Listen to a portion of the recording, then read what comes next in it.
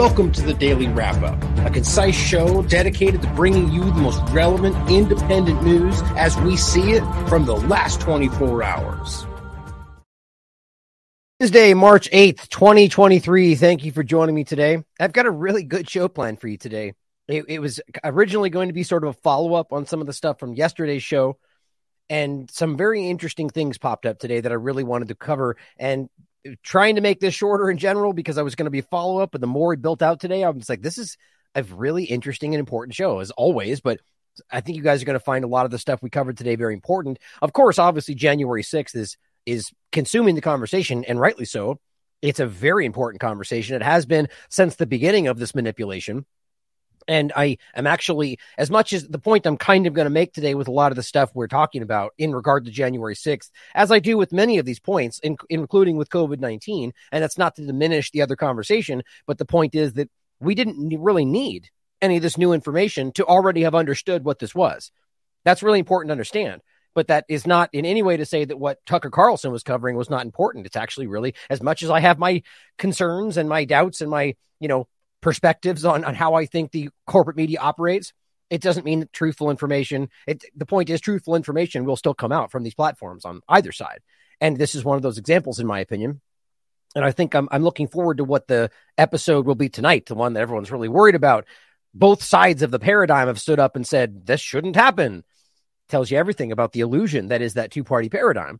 But we're going to go over the important reality of what this government operation really was and the evidence that's been there from the very beginning that's now being fleshed out even more. And we're going to go through a couple of important follow-ups in regard to dioxin. Apparently, we're having there's examples of people who are receiving shipments of contaminated soil who are doing their own testing for dioxins. This is happening at other locations. It's being given to, and still in the EPA is not tested for dioxins in Ohio. I mean, think about how absurd that is. And we're going to get into what they claim they found, which apparently the report says nothing to be worried about. And we'll go into my thoughts on that. We're also going to talk about some COVID-19 information that I think is important at the end, more of the last few parts of the show.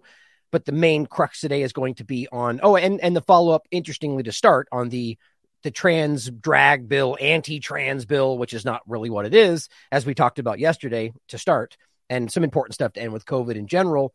But let's get to just really quickly to show you the show from yesterday, in case you want to follow up on that, since it's kind of multiple parts are a continuation of yesterday's work.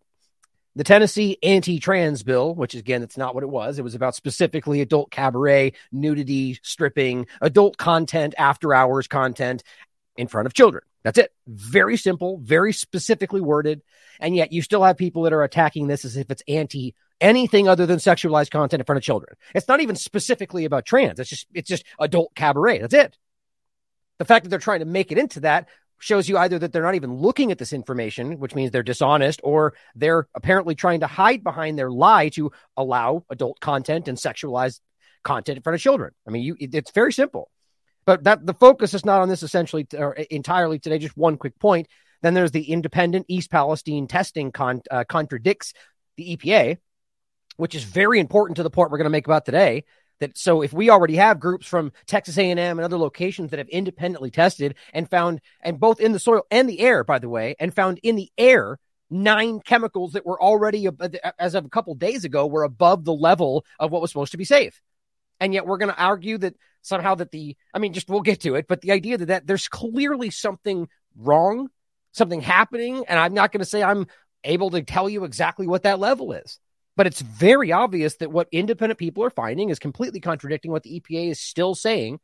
And now we're going to talk about people in Indianapolis testing for dioxins in the soil being shipped over there. Or actually, no, I might have said the location wrong. We'll come back to it. I'll show you when we get there. Just put in front of me not too long before we started the show today, which actually perfectly added to where we're going to go on that part. And then the lab leak, actually, interestingly enough, I did have one thing I'll say about that to start. And that's the very first thing we'll point out right here. And this is the only part in a follow-up about the lab leak conversation, which is really the as I call the lab leak last resort. Because, no matter how you look at this, no matter whether you're on the side of the idea that this was never there at all, and it was a manipulation of combining flu and pneumonia, which is very logical, or the argument that there's no such thing as viruses, or the argument that this is a bioweapon, or however, it doesn't really matter. I mean, those things matter, but it doesn't matter in the context of whether of how this was treated and handled by these entities before, during, and after. And the important part here, and that my point in that is in regard to the idea that whatever this was, the idea that it was a leak or an accident is just completely inconsistent with any of the data. It's absurd. But this is how it's kind of a good overlap for all the things we're going to talk about today. That same kind of manipulation being played, where it's just driving in the narrative, which is completely contradictory to the plainly obvious reality. And so here is just one of the important parts, which is apparently breaking the internet in the context of the lab leak conversation. I'm not even going to play it. You can watch the clip for yourself. You know all of this, though. This is what frustrates me.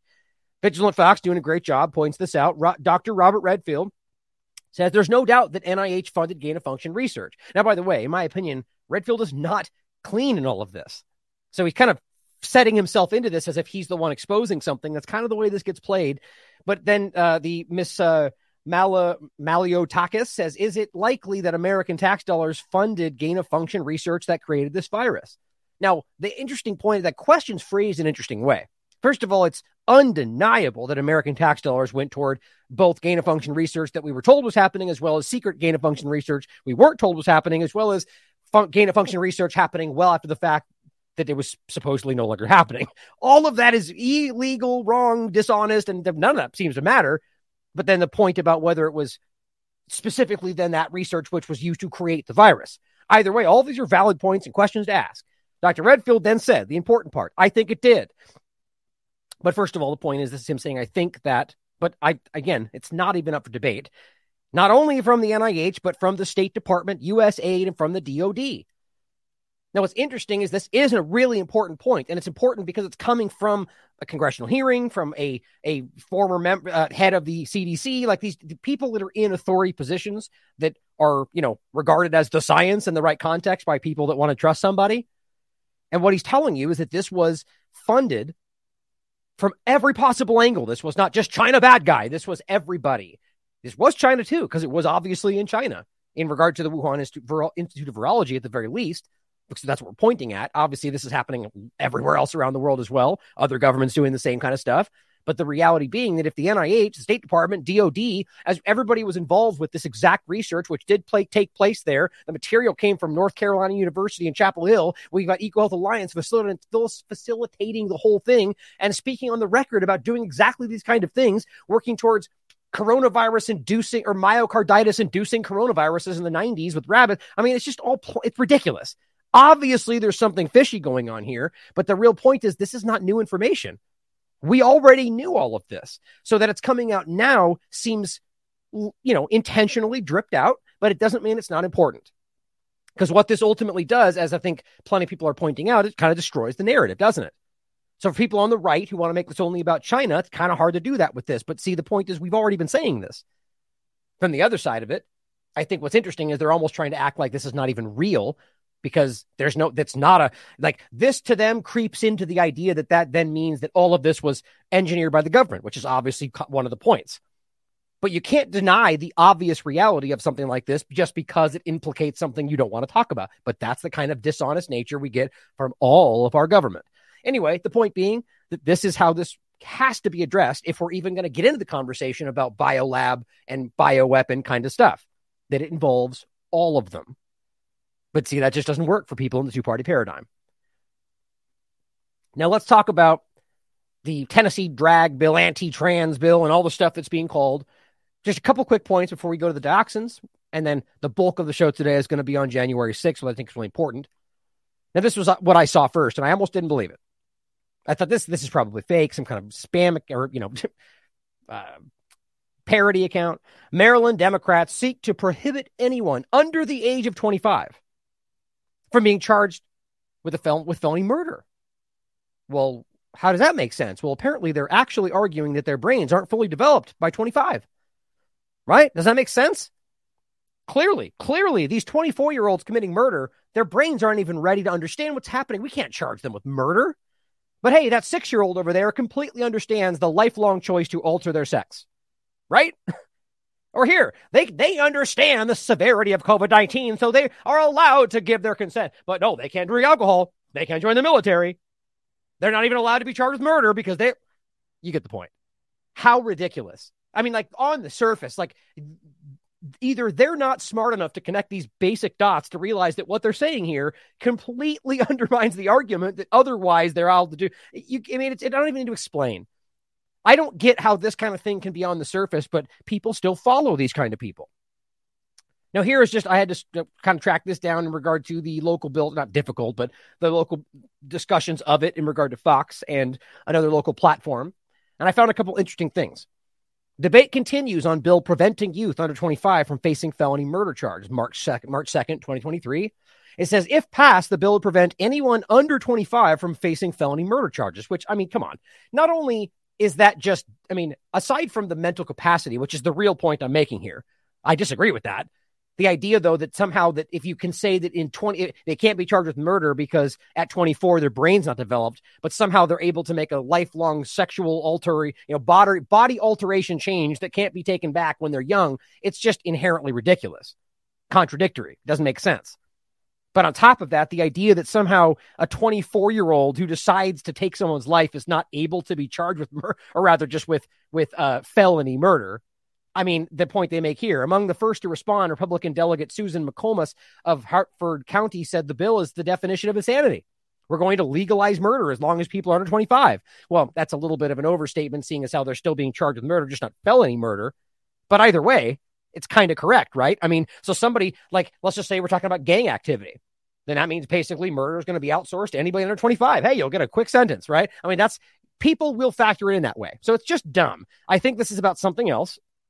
It probably won't even pass. That's not the point, though.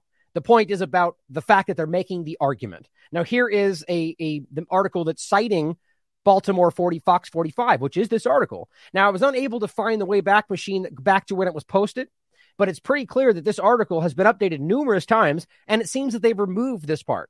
Because and I'm going to show you that it's been cited multiple places even before this. But here's what it actually said first. Proponents of the bill, and what's interesting, by the way, is I wonder why Fox would remove this from an article that was posted before. It says, and this is citing, and here's the same headline, Democrat lawmakers introduce bill preventing anyone under 25 from being charged with felony murder. Here's the bill itself. The Youth Accountability and Safety Act. Don't you love that? The Youth Accountability, right? The Patriot Act. So we're going to remove accountability and we're going to call it the Accountability Act. Don't you love how dumb these things are? Fox 45 Baltimore says proponents of the bill say that the human brain is not fully formed in the frontal lobes until age 25. But yet they're doing other things in the General Assembly, letting children vote earlier and earlier, letting them get hormone-inducing drugs to change their sex. Exactly. Like, that's an obvious point to make there.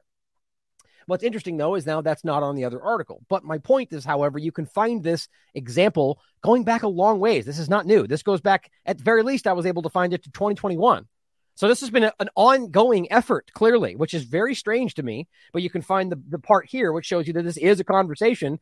Carter's noted that children do not have fully developed brains and that they therefore should not be held to the same standards as an adult who commits felony murder. But these very same people will argue they should be able to change their sex when they're children. Just outrageous. Anyway, interesting how far back this goes. Now, here's what I simply said. So if a person under 25 should not be charged with felony murder because their brains are not fully developed, how exactly can a child under 18 consent to having a sex change or a COVID jab? Hypocritical, absurdly hypocritical. Now, I want to make one point about something, a comment that somebody sent. And I just want to try to, I'm hoping that I'm not being, there's always going to be somebody who's going to choose to take you out of context or misunderstand you.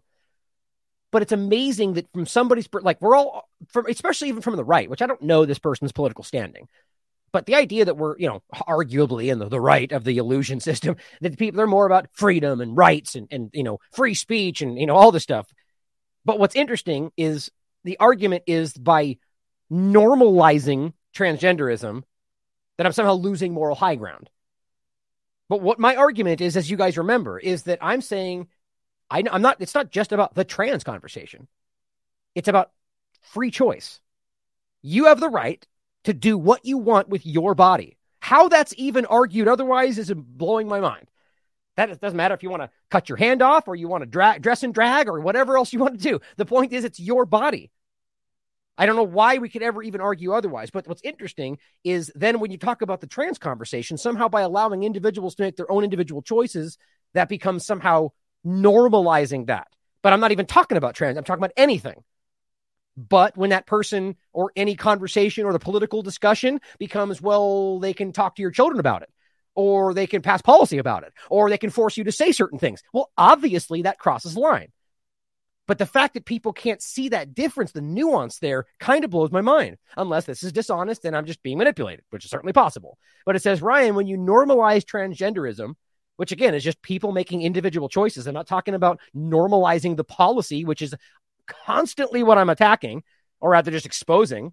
He says you immediately lose the moral high ground and the conversation. It was considered to be a mental illness until 2012. So now we're into personal opinion, right? Which, by the way, I agree with in some regard. But how about the idea that even if you think these people are mentally ill, why is it your choice to decide what they can and can't do with their body? Same point. But then it says when the APA revised their stance thanks to the communist takeover of the government, see, clearly there's politics involved and the institutionalization of sexual promiscuity and homosexuality. See, this person clearly has an issue with people who are gay, people who are trans, and that makes you a bigot. I'm not saying I have my own personal opinions about X, Y, and Z, but people are always allowed to make their own choices. If you argue otherwise, then you're just as bad as the people telling you that you need a shot because they've decided it's right for you. Yeah, same thing. But see, you don't want to make that connection. It says when they change the official stance on pedophilia, you see, now we are literally conflating gay people, transgenderism with the idea of pedophilia. Now, look, is there in any context of people in sexual positions, I don't mean positions is a bad term, in sexualized scenarios, you will have people that have disgusting sexual proclivities. That's straight men, gay men, straight women, gay women. The bottom line is that when you try to conflate these things and broadly say anybody that is gay or trans, they therefore are the same, that's ignorance, guys. Now, you may disagree with me on whether these things should be acceptable or not, but the bottom line is if you draw the line where people have the right to make their own choices, then you can't start stepping in and going, but you can't say that it's an absolute. But it says, and to be completely normal, will you defend their right to practice their sexuality? No. Talking about pedophilia? No, because that's a crime, guys. People are allowed to have thoughts in their head as much as I think they're disgusting and wrong. The moment crimes are committed, no matter what we're talking about, that's a problem. People being a certain way, transgender, is not a problem. But if they go out and try to sexualize and influence your children, that's a problem. Doesn't matter if they're a man, a woman. Hopefully you get my point. Now, it says you can't base your standards and beliefs on what the world accepts. Is that what I'm doing? That's what he thinks I'm doing. No, I've made these opinions and I've been wildly consistent about this long before this got politicized. But see, the problem is that people want to see it a certain way and then we become the problem. Now, the point in making this whole discussion is just I'm concerned that people are getting driven into being something that they don't realize. Now, I'm not this person, as far as I can tell, is in fact hates these people and doesn't like that I am in fact just saying you can make your own choices. And understand, that's not even to get into whether or not I feel a certain way about what they're doing. That's not my place to even get into that. Those are personal choices in their life. I just think that's so logical and obvious. Now, to go forward onto the dioxin conversation, which I think is really important. Some really important developments in this exact regard, in this exact conversation about testing, as well as a really important video this is a clip actually from the Dark Horse podcast where they're really just making the same argument that I had kind of smelled early on in this. I was like, what is going on in this? What happened in that 10-day period? Now, these are just theories from them too. But I'm very interested in where this is going and whether or not what they're talking about here is kind of the main point. That either this was an effort to kind of bury, or rather the better word is to obfuscate the problem by burning this into something that can blend in with an already large background problem, which we're already we're discovering as we search and dissect this dioxin conversation more. I mean, it's the same kind of thing we just talked about the trains, right? So all of a sudden we start seeing these train crashes and all of a sudden oh my God, there's a train crash everywhere. Every other day we see a train crash. Now, is that because they're all of a sudden happening, or are we all of a sudden noticing a problem that they weren't letting us see before? It's probably both, to be quite honest. But it's the same kind of thing here, is that we're now discovering that there's already a wildly dangerous, well above the EPA safe standard background level of dioxins in a lot of places in this country. A lot of people didn't know that. I didn't know that until I started diving into this. They've been talking about it for 20 years.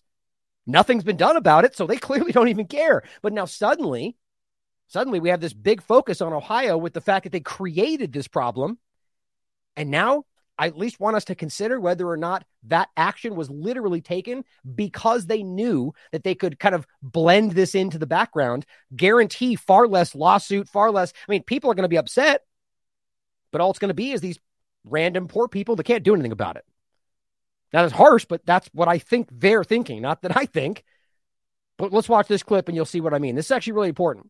And I remember we talked about this really early on about just kind of what else was going on, right? Just theorizing. What else was on the train? What else was happening for 10 days when nobody was talking about this? What was being covered up? Now, there's two parts to this. What we're going to discuss early here, and then a really interesting, just kind of a theory about what might have been on the train coming from I believe he's the former editor of the Japan Times. And we'll get into it. It's about chemical weapons in Ukraine. It's very interesting.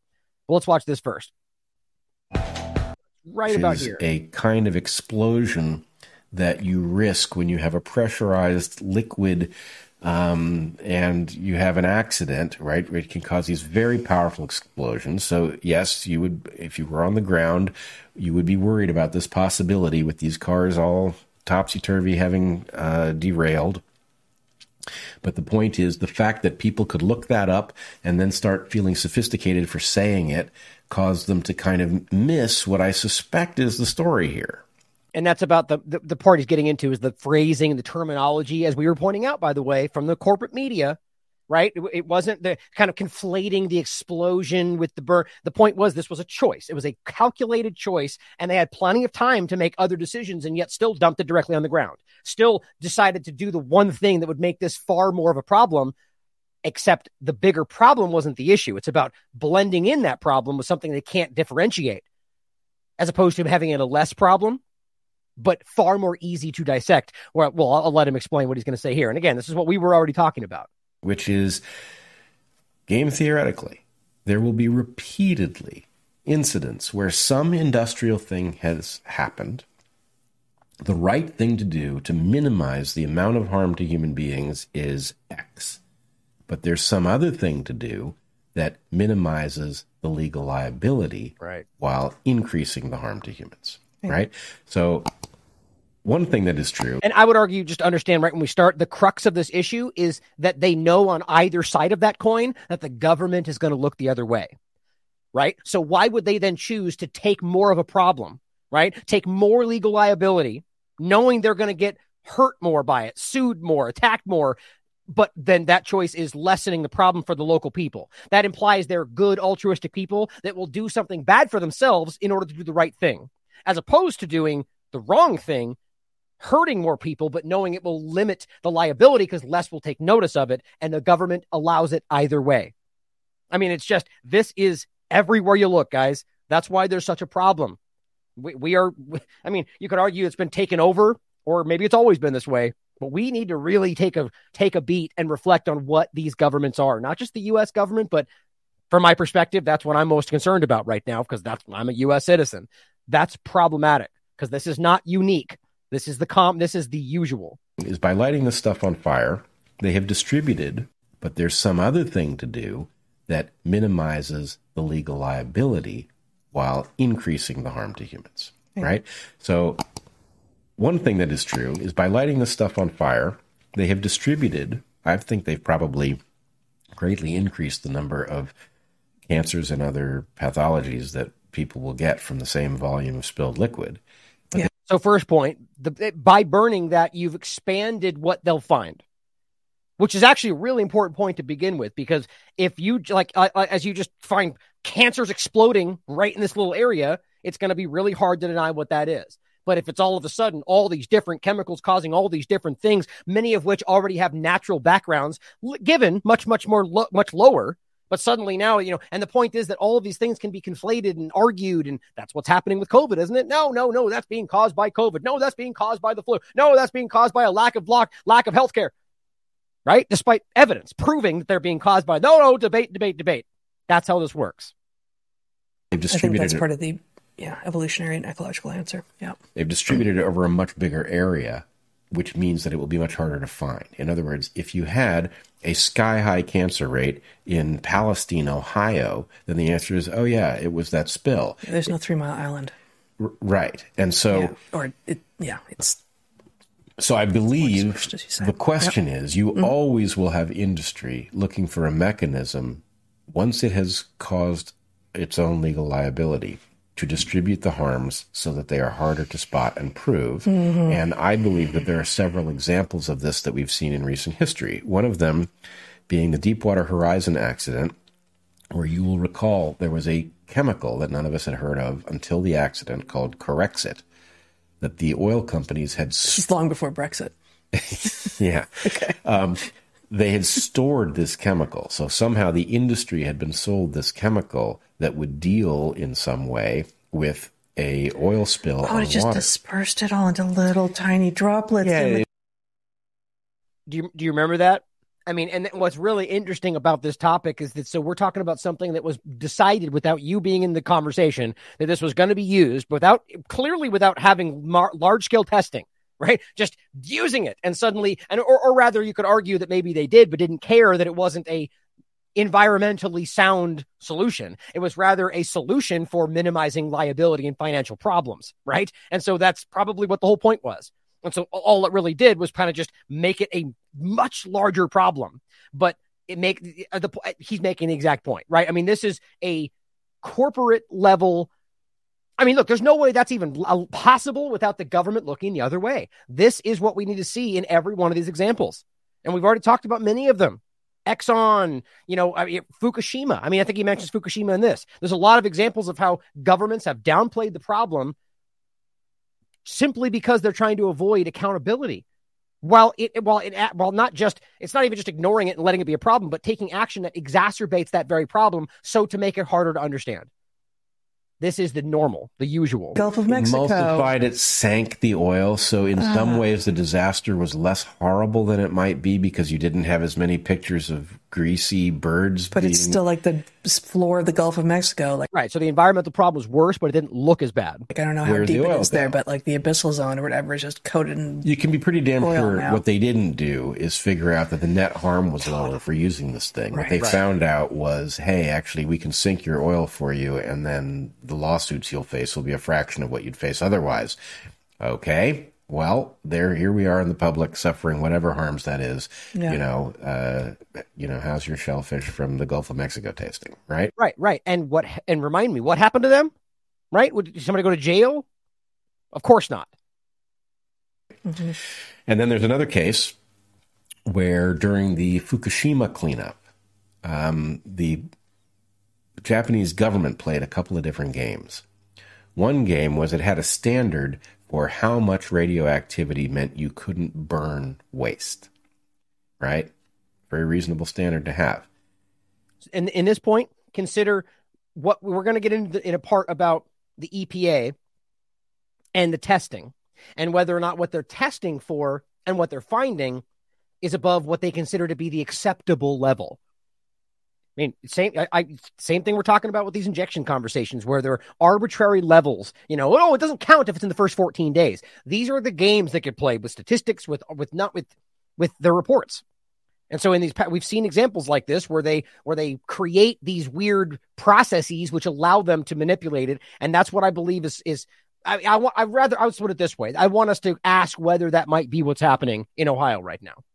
Now, this is not chemical contamination. This is radioactive particles that are not in any way rendered less radioactive by burning them. They're just dispersed. Right. So what the Japanese government did was it added material to waste that was too radioactive to burn in order to get it below the standard that would then allow them to burn it, which is insane. All that does... It went up, and then which way are the winds going? Did we get it on the west coast of the U.S., or did it go into Asia? Where'd it go? They trucked it around Japan, as I recall. No, but the burn, yeah. Right. It went everywhere. I don't know whether that plume reached us. Lots of stuff from Fukushima did reach us here on the West Coast, especially. the Pacific Northwest. But the trucking of the material around Japan means that the provability of the harms will go down later. This is the original. You and I talked at one point on an early live stream about monkeying with the baseline. Right. And so ultimately, I mean, I really want us to take a step back generally and think about whether or not this is, I mean, like the reality being that we've either, I'm concerned whether or not this is them pointing at something like this on a large scale. The train crashes, the chemical problems, the background dioxin levels, all to justify some kind of solution. We always should think like that. That being possible all the time, we need to stand back and realize how alarming this is, that we are stepping into a realization that this is not some single problem. And I don't know why we ever, I mean, people like us, T-Lab and other independents have been trying to call attention to this kind of problem, the water problem, the fluoride problem, all these different things, glyphosate and aluminum, barium. And the point is all that's happening, but the industrial pollution, the things like this, the burnings, the plants that put off all these things have been poisoning us at levels that we're barely just now beginning to understand, that have been here for 20 plus years. They know that, they've been studying it, and apparently don't even care to change that. What does that even mean? Other than they don't care about you, right? So that's the kind of thing. And again, ask whether or not this is a means to an end. And maybe that's only just now why it's being pointed at and been allowed this whole time, sort of like the train infrastructure, right? I don't know. That's a valid question. Regardless, it's clearly still happening. We're clearly still in a situation where lack of government oversight, whether we should want that or not, or the companies that they're pretending are allowed to operate a certain way because the EPA, insurers, X, Y, and Z have clearly not done their supposed job, because it's worse than it's ever been. And I'll go into some studies on top of what we just talked about, showing you that we've just background levels in food and soil have been well over safe EPA levels for as far as you can look back. How in the world do you pretend that's an environmental protection agency when they didn't even tell you about that until we're finding that out today? Yeah. And the idea was this will drive up the baseline of cancers elsewhere, making whatever increase happens in Fukushima prefecture that much harder to see, right, because the background elsewhere is artificially elevated.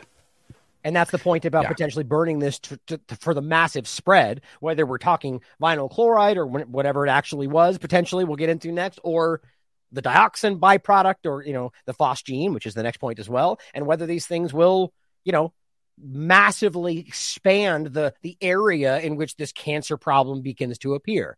And then it goes, well, clearly we have a 1 mile radius and this is going for 30 miles. So it's definitely not the Ohio crash. Why? Well, because they set that arbitrary 1 mile area, and there you go. Done and done. It's not dumb. It's not a lack of cleverness on their part. No. But anyway, so what I would say is I fear that what happened in Palestine, Ohio is the result of business having gotten wise to the fact that one way to deal with its liability problem is to distribute the harms over a larger population so they're harder to prove. Mm-hmm. Now, think about kind of a good analogy in that is like banks, but specifically Wells Fargo, clearly understanding how this works and just earmarking $1 billion for fines and just continuing to break the law. I mean, I'm kind of joking. You tell me in the chat, how many times have we actually covered? I can think of at least 6 or 7 different examples of Wells Fargo being literally caught for creating fake accounts for its customers, repossessing cars of veterans because they gave them false policies, like literal crimes, like actually faking information to steal money from people. And they go, oh, here's a fine for $1 million. Trump gave him the biggest fine. It was $1 billion. Remember that? Biggest fine in history. Did anyone go to jail? No. So the point is, they've already understand that's called the cost of doing business. So they know the government gets their cut. We're good. It's a criminal enterprise. What continues to happen is Wall Street, well, yes, but Wells Fargo continues to break the law because that's how that works. And here's what he's talking about, right? They understand. Business understands the cues. It's just very frustrating that it's this obvious and some people don't want to see it. Now, here is something we just talked about. I'm not going to go over it again in depth, but just to reiterate this for the next point, this was something we talked about in the last show. Again, if you want to watch it, it's right here. And there's a lot more around dioxins over the last so many shows. Go to our TLab Substack. Check it out, tlavagabond.substack.com. I believe Scott's going to do a new kind of wrap up about this part of it, this part right here. But this is long-range air transport of dioxin from North American sources to ecologically vulnerable receptors in Nunavut, Arctic, Canada. The bottom line here is that we're talking about something in the Arctic, and the report, I'll just read you directly from what it says. It says the data generated by this project directly support the conclusion that the known occurrence of dioxin in this Arctic Inuit town, in the indigenous population, in the regional food chains, in the marine and the terrestrial ecosystems is due to the depositing of airborne toxin transported deposition. The word sounds funny. The deposition of airborne dioxin transported from distant sources, which are chiefly the United States. The other two were Canada and Mexico, but the United States is almost double the nearest Mexico, which was the closest comparison. By far, the United States is producing dioxins that are not just a problem. I mean, think about what the problem is directly around the areas producing these. The point is because of the wind, because of the here's what it says, I think. I don't want to try to find it. It'll take me a second. But you can read the report. Look at the last show we just did. The point is, it makes it very clear that we're talking about the prevailing winds and the currents of air that bring these things from the United States. Right there. Perfect. Over long, they transported over long distances by the prevailing air currents. We're talking about from the United States to the Arctic. Dioxins being sent from following air currents all the way there to the point to where the report literally discusses how Inuit local population's breast milk is contaminated with dioxins well past the safe level. I just talked about this yesterday. Think about how wild that is. Now, and this is, again, discussing dioxin. I guess we haven't proven that is literally a problem in Ohio. I think we've gone over enough evidence to suggest it's clearly likely and that they should have been testing this entire time. But think about how crazy that is if we're talking about a product that was burned. And the question should be, again, whether that was what was burned, because that's something we're going to do next, which would argue something else. But if it was, which is what they said it was, it's a no-brainer that dioxins were created. And if we know it can travel thousands of miles, according to CNN from 1995, this is a big deal, and it was before. That was my point about this when I covered it from the very beginning. It says, in sum, the results of this project confirm that the atmospheric ecological processes that carry airborne dioxin from its numerous sources through terrestrial marine food chains to human beings, it's in the fat, it bioaccumulates in your body, and so on, is a problem of continental, if not global dimensions. And they're basically saying we must remediate this, and nothing happened. Of course, because the U.S. government's not going to change its practices. So Deborah, I'm trying to pronounce her last name, but Deborah shared this with me. Thank you. And this is the breastfeeding toxins info I thought was very interesting. And this is specifically about baby formula in general, or rather specifically breast milk. Now, there's two things that I want to talk about in this. But again, the point with this is to show you that, let me just do this so I can show you exactly that point. Right there.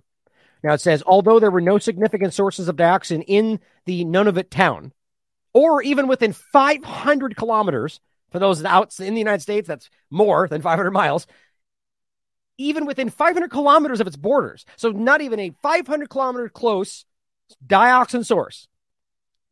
Dioxin concentrations in the Inuit mother's milk are twice the levels observed in Quebec.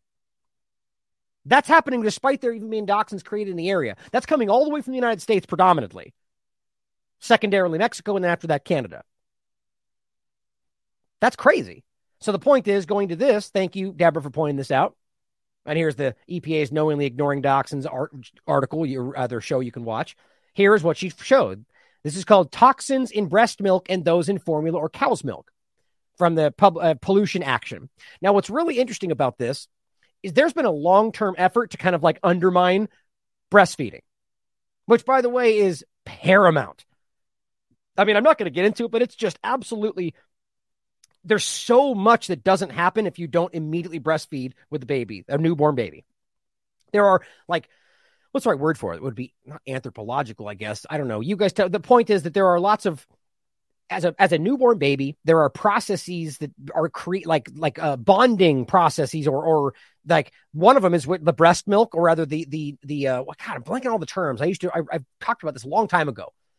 The point is that breastfeeding is important for the connection between the mother and the baby, as well as health and all sorts of other things. And they've been really trying to push, and even Bill Gates and his fake milk and all this stuff, trying to push fake formula or just formula in general. In fact, there were U.S. foreign policy efforts that were trying to force foreign countries to use their formula instead of breast milk, acting like it was dangerous. And I think here's where they're kind of stemming this from. Now, all that aside, the argument shouldn't be that we should change to formula because breast milk is dangerous. It should be, we need to stop the government from allowing pollution that's causing breast milk to be a problem. Like that's where we should be talking about this. And that's what this gets into. It's talking about the dioxin levels in just women's breast milk. Now, again, the larger point here is that this is a problem. Whether or not Ohio is what we're discussing, whether dioxins were created, we're starting to find out that dioxin background problem is just wildly obvious, and they've known about it forever. And I guess because they can't do anything about it or know how to deal with it, they just don't do anything about it. And that's kind of generally pulling from people like Capolino and these different arguments they've made, the experts, about this topic from before. So it's interesting to see how this is playing out. Now, is this by design? Certainly something we should ask. Truly, I just think it's because just incompetence and malfeasance, and allowing this to continue to get so bad that now just breast milk in general becomes a problem.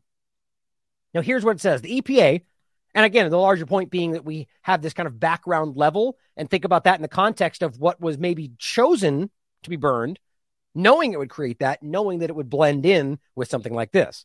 The EPA has determined that the reasonably safe upper threshold of daily exposure, and this is interesting, we just talked about this, to the neurodevelopmental toxin and carcinogen dioxin is 0.7.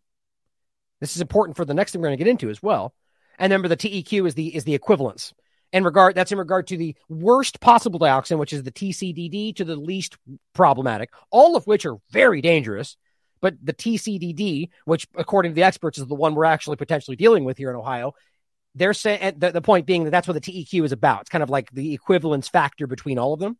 And the point is, relatively TEQ for kilogram per day, what they're saying is the safe upper threshold of that number is 0.7 kilograms, a toxic equivalency per kilogram of body weight per day is what it stands for. And that's the TEQ/kg, or well, actually including the PG. It's this whole thing right there. So the bottom line is 0.7 PG. I think that's really important. And that's specifically in regard to, where does it say it right here? I thought it said parts per billion. Anyway, I'll just read through it. I'm pretty sure it's in there. But remember the number 0.7 PG TEQ kilogram per day, because this comes into a point where we're finding testing being done, and guess what number they find? Even though they argue it's not dangerous. But the point is, it says the body weight based dose received by an apparently typical breastfeeding U.S. infant at initiation of nursing was found to be more than 300 times the estimated safe exposure. 242 PG TEQ. 0.7 being the upper threshold of the safe level. And they're finding 300 times that in just general breastfeeding. How is it possible that we don't know about this? Because the media doesn't care, or rather the government doesn't care, and the government controls what media tells you. How else do you explain this? Confirmation of that range of exposure, bearing in mind the known decline in dioxin dose in breast milk as women's stored concentrations are excreted in her milk, basically just meaning that as they breastfeed, the dioxins then come out, right? Because it's just and then the concentrations diminish in their body, but pass over to the baby, is indicated by a figure quoted in the British Medical Journal publication of 170 PG at 2 months after birth. Other UK data showed an average of 41 PG at 5 to 6 months, but they referred to a Dutch study that found levels 2 to 5 times as high. It's everywhere, all around the world. The other readily found studies of this infant exposure conducted in Germany, Korea, Netherlands, Czech Republic, France, Greece, Japan, China, and Slovakia, and all of them published in the 2000s arrived at similar figures. The major upward deviation was in Japan, where a large part of the figures were even higher than the general range. In Poland, the exposure was lower than the general range, but still 17 times higher in breast milk than in infant formula. Now, that's an interesting point right there that covers in this article about how you'll find lower ranges in just general body accumulation, but specifically breast milk seems to be the problem because of the breast milk, the fat in the milk. Known exposures of breastfed infants to mercury, on just another angle here, are several times higher than the maximum level allowed by the U.S. law in bottled water. Obviously, no one's asking them to regulate women's breastfeeding or breast milk. But the fact that they know this is a problem and just seemingly don't do anything about it, they know that their pollution. Look, we just talked about this random town as like a focal point in the Arctic, having wild, no dioxin production anywhere around them or byproducts, and they're the bulk of the problem because of the way the winds kind of collect around this area. So they clearly know this is a problem from a long time ago. And I guess, I can't help but see how this might be used to benefit their agendas, but it's just a thought. But it said, and then mercury too. Now it says exposure of breastfed infants to the PBDEs, well, it's hard to say for some reason, which have been increasing in human milk, especially rapidly in recent decades, are also far above the EPA's established safe level. What in the hell does the EPA do then? What are they doing? PCBs are present in human breast milk at about 20 times the level allowed in public water supplies in the U.S. Another strongly suspected neurodevelopmental toxin has been found in breast milk in concentrations greatly exceeding the limit for the chemical set by the state of California. Did you hear that on CNN or Fox News? This is just, it just kind of like doesn't even surprise me anymore. This is why we're all sickly and getting cancer. And, I wonder how long we would live if the government wasn't actively poisoning us all the time. Duration of breastfeeding has been found to be a significant predicator of child PCB levels, even at age 14. Now, the reason this is important is because what this is explaining is that at 14 years old, the amount of dioxins that you took from your mother while breastfeeding is still relevant at 14 years old. Duration of breastfeeding has been found to be a significant predicator of the levels they find in children, even when they're at age 14. It says 30% higher PCB levels were found among breastfed than among non-breastfed youths at age 10 to 17. So the point is they test them at 10 to 17, and if they were breastfed, they find about a 30% higher level of exactly the dioxin problem we're talking about. Think about how crazy that is. It says dioxins were even more persistent than PCBs, or excuse me, the PCBs were the first part. They're saying dioxins were even more severe, as indicated by the following. In a 2011 study by 13 scientists, it was determined that at ages 18 to 26, average dioxin concentrations were still twice as high in the breastfed young men as those who had been fed formula. So at 26 years old, if you were breastfed, in apparently areas that are problematic for dioxins or seemingly the whole world, then you have on average twice as much dioxin in your body than somebody who was so we're not worried about this lasting problem at 26 years old because of low levels of breast milk problem. Think about what's happening in areas where that just happened potentially in Ohio. What is that going to do to the long-term problems of people around the area or however far that went? These are such obvious questions. That really blows my mind. But you'll find that you should read this whole thing. It is shocking, and you won't find it any conversations about this in any corporate discussion. Again, thank you to Deborah for pointing this out. Now, here's an interesting part about this. Here's the governor of, it was Indiana. So I think I said Indianapolis. Indiana testing for this. Now, what's interesting is this is being tested for as they receive soil and waste from Ohio. So this governor understands he should be testing for dioxin, so he understands how to process this, what that got sent to him in these waste disposal areas.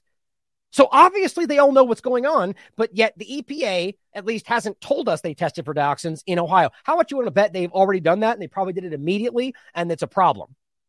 That'd be my guess.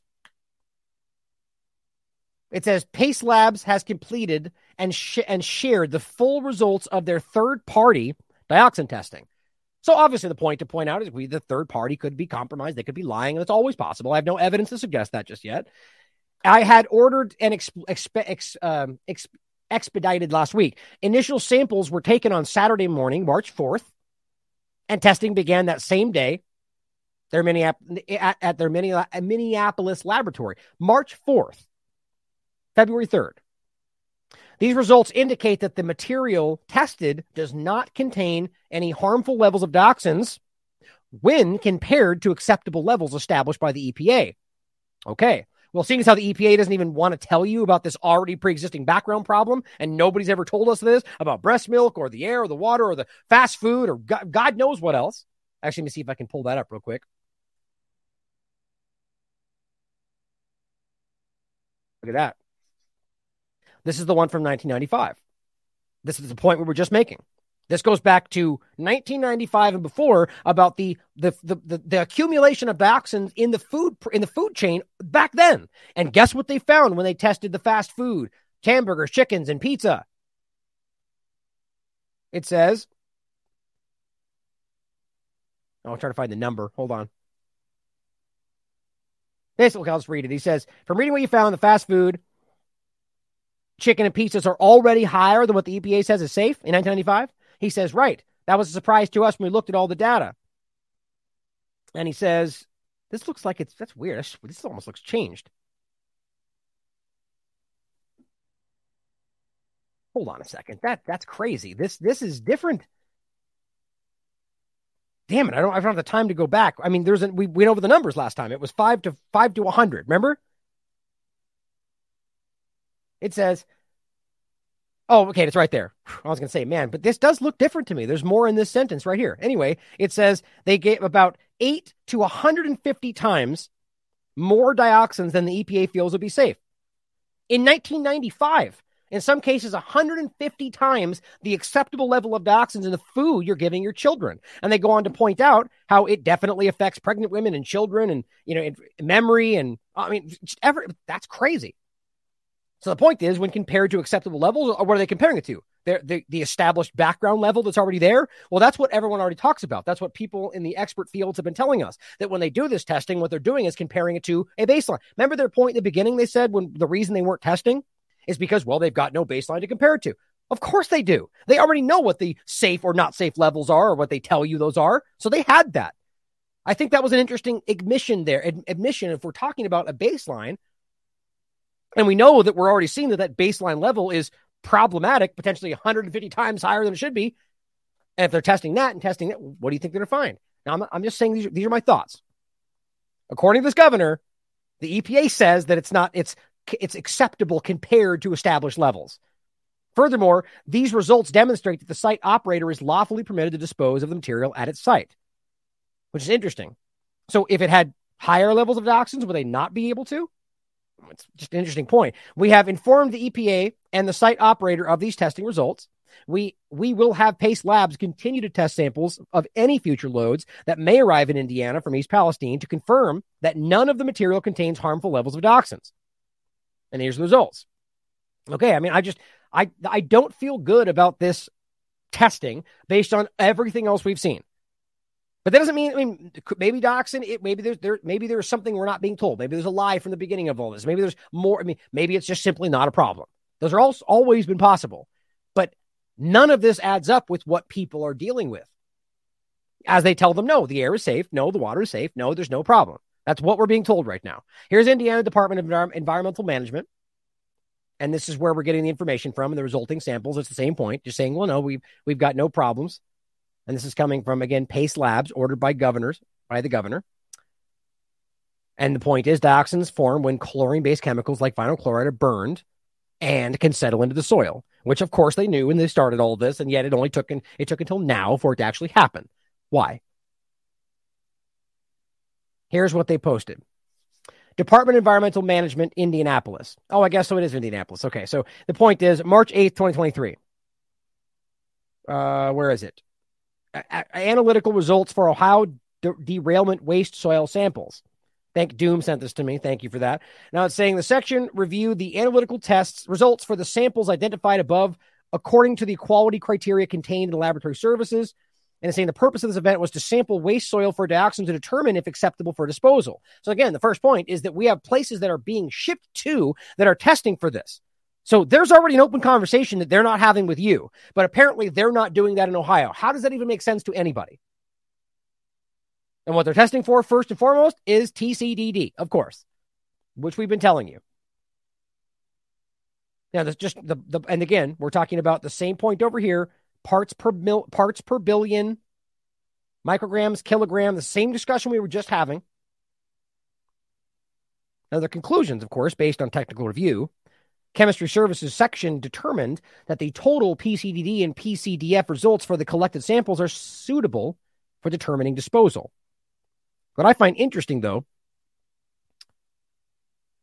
if we're talking about, it says results for the following total PCDD and PCDF groups were reported in the attached table. So it does list TCDD. I'm just wondering whether or not these things are, overlooking potentially like one that would be the problem. That's something to ask. But it's saying that determine that the total PCDD and PCDF results for the collected samples are suitable for determining disposal.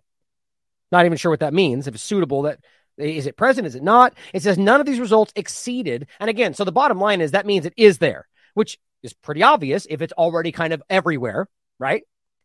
None of these results exceeded the standards. I don't like that word, which indicates that the material tested does not contain any harmful levels of dioxins and furans compared to acceptable levels as established by the EPA. I mean, think about that sentence right there. None of the results exceeded the standards, first of all, which indicate that the material tested does not contain harmful levels of dioxins compared to acceptable levels that established by the EPA. There's so many weird overlaps there.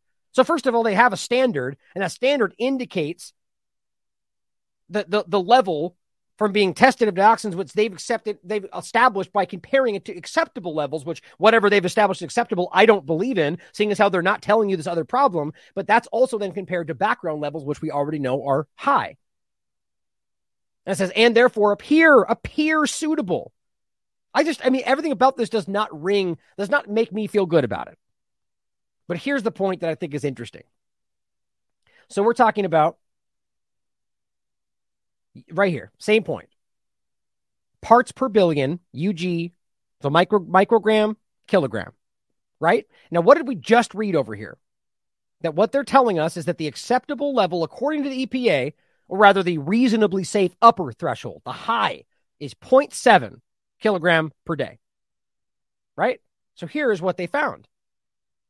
Of the worst one, TCDD, 0.17, 0.23, and 0.2. But then we have the ones, and now understanding that the level, this is what this times level means, this 10 times units. And you can see that these ones are 25 and 50. Remember the breakdown of the TEQ, the equivalency, where we have other problems, TCDF and PCDD, which are also very, very problematic, which are clearly above that number. If we're talking about, come on, zoom out. There we go. Dang it. There we go.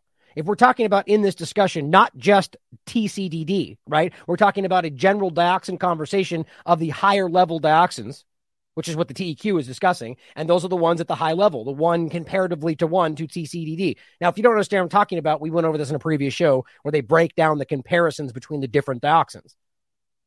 So as far as I'm concerned, these are too high. If you're talking about the same comparative number and in the waste soil compared to different levels and even different level, you got 1.5 right there. Now, this may not seem concerning to anybody in regard to the number, because they're telling you that it's low and we're talking parts per billion. But don't forget the parts per billion that we discussed for the EPA's general level in regard to dioxin was 1 part per billion. So if these are already 1.5, then right there, we're over these numbers because these are the same equivalency. But the bottom line is that this is clearly there, which is kind of what we were talking about before. So there's this pre-background level. Now, was that because it was already there? Or is what we're looking at because of what happened? There's your answer to what we were just saying before. Guess what? We don't know. So even if you want to argue the dioxin level is not actually dangerous, it still matters that they've contaminated the area even to a low-level problem. But they won't have to do anything about that because they're going to argue that's standard. Why? Well, because they've accepted this already as a standard background level. That's problematic. In any case, I think this is interesting to see that it all kind of stems back to the EPA, their standard levels, the third parties they're hiring to test, and whether or not all of it's being lied to anyway. Just questions we should ask, especially as we're watching people still get sick, still get the telltale signs of dioxin poisoning. Now, the other thing to get into was a really interesting article written by Yoichi Shimatsu.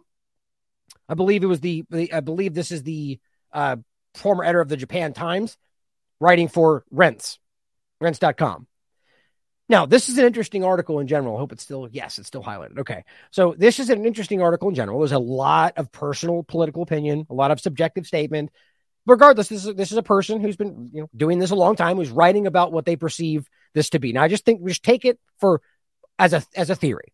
And I do find this to be very interesting, though. And it does go over the chemistry and the information around why, if we're finding phosgene in these burned, in the burned substance after burning what was on the ground, what he's arguing is that indicates that it wasn't vinyl chloride. In fact, that it indicates that it was something more dangerous, something potentially being used as a weapon. And maybe that's exactly why this was kept quiet for 10 days until after they had burned and gotten rid of it. Just something to consider. Chemical weaponry destined for Ukraine, that's his opinion, ignited an East Palestine train wreck.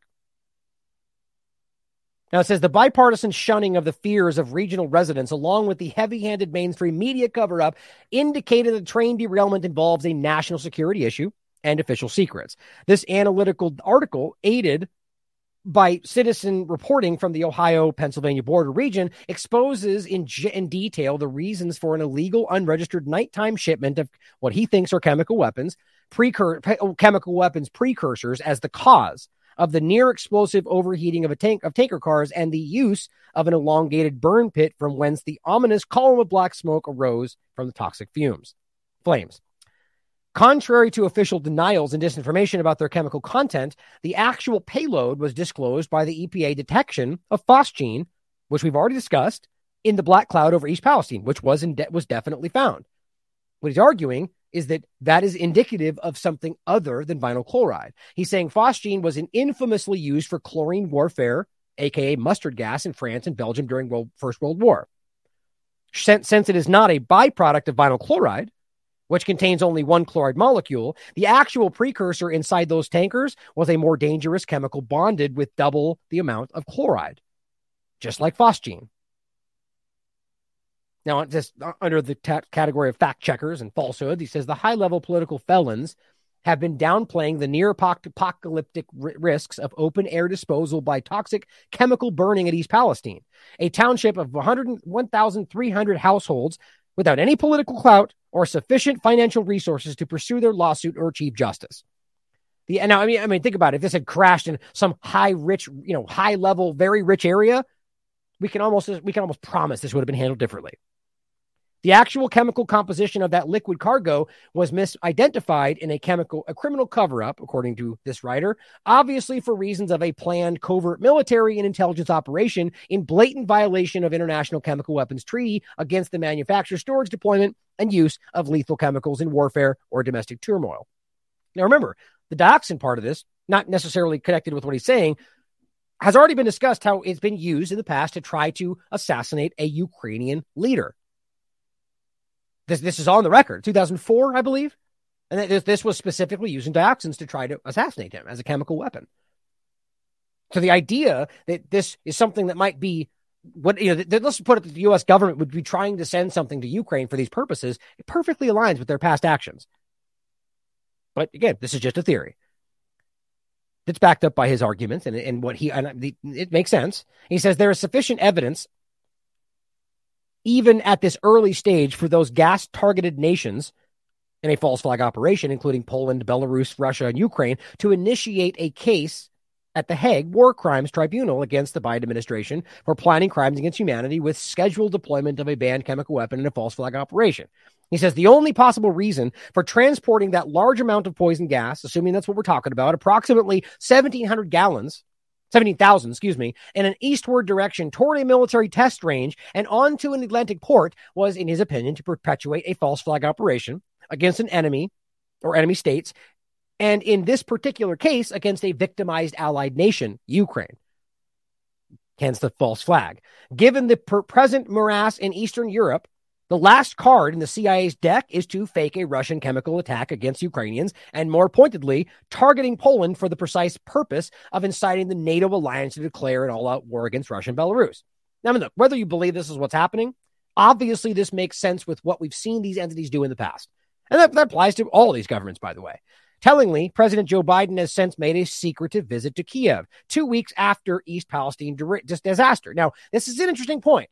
This is exactly what happened. So if the argument is that the government, not just Biden's administration, but in this point, this is the administration in power, but the government was shipping some sort of, chemical compounds to be used for chemical weapons, and it somehow got derailed, whether that was by some active action to stop that by people that knew what was happening, or whether it was just a random occurrence because of their own decrepit infrastructure by design, that maybe this was something that was stopped. And then Biden went to visit Kiev immediately after to say, well, this isn't going to come anymore. It's certainly something to consider. Now, whether it would be Biden that would go, these are questions to ask, but this is just the theory. The source of the cargo was going to Madison, Illinois, was a shut down uranium rod production facility in the infamous Dow Chemical Company, interestingly enough, of Agent Orange notoriety, which also is a dioxin. That is the dioxin point. Agent Orange is TCDD. That's the point. More recently operating under the cover name of Spectrolite. Since the mid-1990s, the radioactive site, located across the Mississippi River from St. Louis, has been under a cleanup toxic contaminant effort by the EPA, which has resisted designating the huge mess as a permanent hazardous waste dump. The chlorine-based compound inside the 5 suspect tanker cars was falsely described by the EPA and Norfolk Rail as vinyl chloride. Now, remember in the beginning, there was all this weird confusion about what was actually on the trains. They had this new system set up to be able to immediately have first responders know what was on the trains, and weirdly enough, they didn't have any information. Well, this seems to add up. This is why in the beginning we were going, what else is going on? The way this was being done, the 10 days with no conversation, the quiet action, the EPA acting like they were involved while they weren't, but then they are, everything about this is wildly suspicious. And the fact that we do in fact know that I'm trying to remember the name of the system. Was supposed to be digitally run. It was inputted from before they left and all this different stuff. And the point is that these people had no idea what was going on when it happened. That either means that they're breaking the law or there was an active national security idea about not letting this be discussed on this, this system where the first responders would be able to know what was on the train. The logical question that rears this up is, he says, where was that legal cargo going to be delivered? Lethal cargo, excuse me. The Norfolk Southern destination was just across state lines in Conway, Pennsylvania, located in Beaver County, adjoining East Palestine's Columbiana County. But that in Columbiana County, again, was where the executive director, Teresa McGuire, we spoke to, is at the Humane Society there. We talked with the animals and all the problems. Just to remember that point where she told us that animals were being tested and diagnosed with poisoning. It says, but that was not the end of the journey. The Conway Rail Yard, operated by Norfolk Southern for more than a century, is a massive switching facility, the largest in the USA until the 1980s. Conway adjoins the Ohio River and therefore has no major chemical plant or waste disposal facility to accept tankers with a 30,000-gallon capacity. Therefore, it is safe to conclude that the suspect 5 tankers, along with several other chemical haulers, were at the rear of the train for the purpose of decoupling and route transfer toward a completely different direction from the boxcars filled with foodstuffs from the upper Mississippi region heading to warehouses near major eastern cities. He says, since the Madison, Illinois site was a large-scale EPA holding center in an elbow of the Mississippi shoreline, it would have made 0 sense to move the sensitive cargo hundreds of miles to a densely populated region located a mere 25 miles from Pittsburgh, which is not a center of the chemicals industry. Nowadays, hazardous chemical plants are located by the sea in event of major spillage, mostly along the Gulf Coast. There are no alternative narratives other than the obvious usual suspects, in his opinion. Thus, the unmarked toxic tanker cars, which we were talking about, were obviously bound for the Edgewood chemical weapons arsenal, in his opinion, located on the U.S. Army's Aberdeen Proving Ground, fronting Chesapeake Bay north of Baltimore, Maryland. Now, logically speaking, he makes excellent points. Where else was it going then? If what we're talking about is sort of the the bottom line is that he breaks down where else it could have gone, the possibilities, and this does make the most sense. But again, just a theory. On arrival at the Edgewood facility, and this is what he argues is actually in there. The vinylidene chloride payload is readily weaponized into pure chlorine, or far likelier, less lethal phosgene for injection into canisters for attachment to bombs and artillery shells.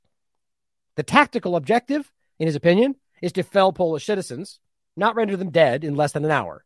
Although many will surely die from poisoned lung tissue in sufficient number to muster a NATO declaration of war against Russia and Belarus, this sort of secret use of phosgene is illegal under U.S. law and the International Chemical Weapons Convention. Finally, he says, a mysterious chlorine gas attack in Western Ukraine and against NATO-allied Poland, with televised CNN, BBC, ABC scenes of chemical burns, and of course Fox, because it's not being included, inflicted on thousands of Polish citizens in the pastoral homeland, would absolutely invoke NATO war authorization on the grounds of protecting allied citizens from illegal gas attacks by launching an all-out bombing campaign and ground invasion of Crimea and Donetsk region and Russia itself, basically starting World War III. All his opinion, but lines up pretty damn obviously with what they've already done in places like Syria and elsewhere. Similar provocations to justify intervention were cooked up by Bill Clinton and Tony Blair to invade and dismember the Republic of Yugoslavia in 1999-2000, right? There is precedent for these kind of actions. The giveaway leaving no doubts in his mind was the mid-air detection of phosgene in the black cloud over the rail-side burn pit. The bizarre name of Dow's successor company, Spectralite, is inspired by the eerie yellowish glow of the specific vinylidene chloride and phosgene when heated. So the name of the location we're talking about. But it says, on contact with humans and animals, it burns the eyes, ears, nostrils, inflicting unbearable pain and horrific scars. The French deployed phosgene during trench warfare, World War I, killing 85,000 German, English, and American French soldiers. The detection of phosgene in the black cloud of smoke over the East Palestine burn pit indicates the chemical content of the 5 mysterious tanker cars was not vinyl chloride, as falsely claimed, in his opinion, by Spectralite, Dow, Norfolk Southern, and the EPA, but actually comprised the more volatile vinylidene chloride, a molecule containing carbon and 2 chlorine particles. Now, the interesting part about this is I'm not a scientist or a chemist, so it'd be interesting to find out if other experts or the people on this discussion are other chemists out there that would be willing to argue that this is if it was vinyl chloride, it would have been X, Y, and Z. But if it was vinylidene dichloride, it would be something else. It says, since I trained in college to become a lab chemist rather than a chemistry teacher, I hope this, and he goes into much more chemistry in here, and you could read for yourself. I hope this simple as possible description shows the reader how the violent flames and towering black smoke were generated along the potential harmful effects for any humans or animals that ingest the fumes. Some 3,500 wild animals reportedly were killed, and many local residents suffered painful smoke inhalation, aka chemical poisoning from the pit burn. And then he basically says, it's basically the last part. He says, East Palestine cannot be ignored or relegated to a hazardous waste site, as was done to so many toxic areas. The American people must fight back against authoritarian secret governments and expose their crimes against humanity. The only problem I have with this, where he finishes, is that he essentially tries to argue that people should demand the government do something, and then if best case, or if they have to, leave the area. And look, if it's about safety and you getting sick, absolutely. But the idea that we're going to just hand this land over to the government is exactly kind of what some people argue they want. So just consider that. But it says there were no human observers at the East Palestine crash at 8:55 p.m. on Friday, February 3rd. The only witness being a security camera at the trackside home, which recorded, we've already talked about, appears to be a malfunctioning wheel of a boxcar, which was giving off sparks, like way before this was actually stopped. Or rather derailed, closer than farther behind the locomotive. Now it says, my opinion and his opinion is that for political reasons behind a cover-up, the EPA is treating local residents like the human guinea pigs, as done by TEPCO at the Fukushima reactor site, to study the effects of chlorine poisoning on human subjects. Yes, let's closely observe for the advancement of science. what chemicals and radioactivity do to the human mind and body. This obnoxious bureaucratic attitude must be opposed, crushed, and thereby discouraged. Just an interesting consideration. Now, I want to reiterate, this is his opinion, as you know, and he's got some chemistry background, his theory about what he's talking about. Now, I think it's important to consider that. And the only reason I included this today was for the obvious conversation about whether or not that might have been something else going on in that train, which is obviously something we've been asking from the beginning, as well as other people arguing that the vinyl chloride part of this, or even the dioxin part of this, is false or fake or a hoax. Question everything. Consider all these possibilities. So far, the evidence seems kind of overwhelming that there is potentially a problem of one way or another. Dioxins being the most obvious as far as I can tell. But assuming that this was not what they told us it was, well, that's interesting, isn't it? And if that is the case, that would argue dioxins aren't the problem. But then why did we get lied to about it? And then this makes perfect sense. Now this says, this was just about the showing you that it was on. This is indeed where it was going, carrying a variety of products from Madison, Illinois to Conway, Pennsylvania. And then we talked about the vinylidene chloride, as well as the vinylidene dichloride, I think, or maybe that was, right there, vinylidene dichloride. And then there's phosgene in general. So this was the byproduct that they did, that was burned or was detected. Now it says phosgene is extremely poisonous and was used as a chemical weapon during World War I, where it was responsible for the 85,000 deaths. It's a highly potent pulmonary irritant. Of course it is. And quickly filled enemy trenches due to it being a heavy gas. So we've already seen this heavy, the sinking to the bottom of the water, all this kind of stuff, right? It is classified as a Schedule III substance under the Chemical Weapons Convention. In addition to its industrial production, small amounts occur from the breakdown and the combustion of organic or organochloride compounds. It also says it is usually considered too dangerous to transport in bulk quantities. Finally, it says the risk connected to a phosgene inhalation is based not so much on its toxicity, but rather on its typical effects. The affected person, potentially people in Ohio, may not develop any symptoms for hours until, I guess, this edema, which is, I looked it up before, like fluids, excess watery fluid in the cavities or tissues. And it says, or when that appears, at which point it could be too late for medical treatment to assist. But it also says the detrimental health effects on pulmonary function from untreated chronic low-level exposure to phosgene should not be ignored. Although not exposed to concentrations high enough to immediately cause what that problem is, edema, many synthetic chemists working with the compound were reported to experience chronic respiratory health issues, of course, and eventual respiratory failure from simply continuous low-level exposure, which might be exactly what's happening. If accidental release of phosgene occurs in an industrial or laboratory setting, it can be mitigated with ammonia gas. Thought that was interesting. Maybe that's what's being sprayed in these places and we're not being told. I mean, at this point, we should literally be asking if everything about the narrative, as usual, is a lie or manipulation. Now, one other point I wanted to include that I thought was really interesting. This is just a different story. March 3rd, updated March 5th for who knows why and what they changed, as always. Corporate media, yay, journalism. But it says, in the East Bay, the Martinez Refining Company has notified Contra Costa Health Services of planned maintenance at its facility. The headline reading, Martinez residents warned not to eat food grown in gardens. Seriously. Everything aligns today in the same direction. It says it will cause, it says the planned maintenance that will cause flaring that can be seen from I-680. I mean, what is flaring and what does that even mean? That's very strange. Something to me, call me a skeptic. It's like what is actually happening. But it says this comes as the community, this is the story, is still dealing with the aftermath of another incident from Thanksgiving. All the way from Thanksgiving, when the company failed to notify the public of a release of toxic dust. So just showing you how this stuff seems to be happening damn near everywhere. And it doesn't mean we shouldn't care about individual situations, but it just shows you how incompetent and criminal and completely malfeasant the government doesn't care about you. And these are the regulatory agencies. The point is that this happened and they're going, oh, just don't eat your food now. Just in case. Yeah, sure. which is probably it's probably good advice. But the idea that now you're telling people not to eat their own grown food as you were just attacking their food supply and still are is kind of interesting to me. And now after this is happening, now they're having something else go on where they're going, oh, it may cause flaring and you'll be able to see it from super far away. Something is fishy. Either way, it's saying that has resulted in the health department cautioning against eating produce grown in exposed gardens. What about other, like gardens, or what about industrial food production?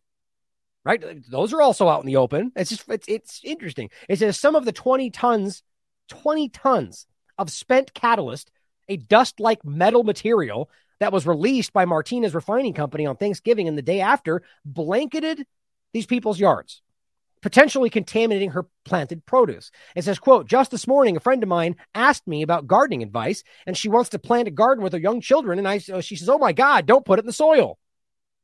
That's what just people feel today. Don't plant it in the ground. The first thing I said to her was, you better have a container. This is container gardening time now because of what they did. Martinez Refining Company did not notify the health services about the release, leading to the county to consider enforcement action.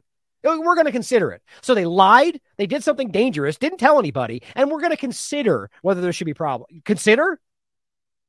So they broke the law, and we're going to debate what. I mean, my God, these people are unaccountable. Corporations. The government is toothless here, it seems. Who's really running the show? The Public Health Department's investigation into November incident has turned over to the district attorney's office for review.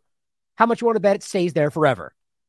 County Public Health Director, Dr. Oli Tesveli, says a toxicologist will be hired to review the data the health department and hazmat teams collected. Meanwhile, people are still living there.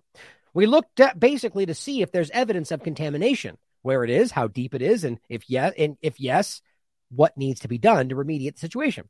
So until we know, we really recommend not eating food grown in the soil. It's been exposed. That's not terrible advice.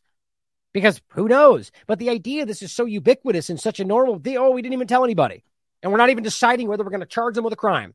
She's concerned about throwing the dirt away, actually, for fear that may contaminate the landfill. My God. All of this justifies the new direction. Changing everything, redesigning everything. Well, why would we allow the people who created this problem to redesign the next step? That's the definition of ignorance. Not actually, but no, to shift over into another massive manipulation. Something that I think is very important to show you how willfully dishonest people in the government, all of it, all the media can be. Now, actually, it looks like the Tucker Carlson show is going to be coming on probably reasonably soon with this new update, which I'm interested to see. I'm interested to see what else is discussed. But obviously this discussion from his show and the January 6th information has caused a storm and everyone's talking about it. But my main point today about what I said in the title and everything else is that, we really didn't need the new information, and it is important, and I will show you. But we already had enough information to prove, which I don't use lightly, that this was a manipulation. This was an operation. Now, what I said casually to many times before this, you don't really need to look further than the fact that they continue to blatantly argue, in fact, find ways to bend and contort the reality to still argue as of January 6, 2023, that this was not just an armed insurrection, but a heavily armed insurrection. Not a joke, guys. And you'll see the way that they go, this person had a stick and they had to, and then really let it get into the fact that, here's 3 examples of people that had a gun that were there. So a gigantic crowd of hundreds of thousands of people and somebody had a gun and that makes it an armed insurrection. That is willful. They are trying to make it what they want it to be. And how about, do they ask whether those people that were armed also turned out to be people that were there on behalf of the FBI or the local police? Because we've got numerous examples of people being stopped, as we just showed you the other day. And they go, hey, where are you guys going? And they go, we're all police. There were 6 of them. And they go, we're all armed. So was that one of them? I mean, the point is, it doesn't even matter because that might not even be true. I mean, if they're literally arguing such blatant falsehoods, why would we take at face value that they even found people with guns? I mean, you can read it for yourself. It's insulting to your intelligence. Of course, Mother Jones, the same entity telling you that there's a dangerous conspiracy theory called natural immunity. Great journalism, guys. The main point, though, is that this is being aggressively manipulated by people in positions of power. Here's Liz Cheney showing you this. I mean, just this arbitrary. We're going to go through this pretty good in a second with lots of video and lots of information. But here's this weird, 31-second like rapid montage of just people pushing each other and yelling, "Show count injuries, danger, and that's happening." Like, just it's about making it seem like this is so crazy, right? Not an armed insurrection, and yes, there were crimes that were committed, but nobody. The only person that died on this day was Ashley Babbitt, and people they try to conflate as dying because of this died of natural causes, according to people that proved that both on all sides of this. Even the corporate media was forced to admit that. But here she says, one lesson of January 6th is this. Trump's lies, I would love for them to point out what the lies were. Oh, because they're going to simply go, the election. That's what they're going to say, despite the fact that there's plenty of evidence to show that all sides did it. But, it doesn't matter. Spread on TV and social media. And then they're going to say that his lies provoked a violent attack on our Capitol. That's quite a stretch, isn't it? But see, this is the same game we're playing. Well, your words are violence, aren't they? What we're doing right now is violence, because what they claim we're doing is misinforming people, which then drives them to take violent action, which is then your fault. Well, even if we were in fact lying, or even going farther to say we were intentionally lying, all of which is covered by free speech, they're still grown-ups that can make their own choices.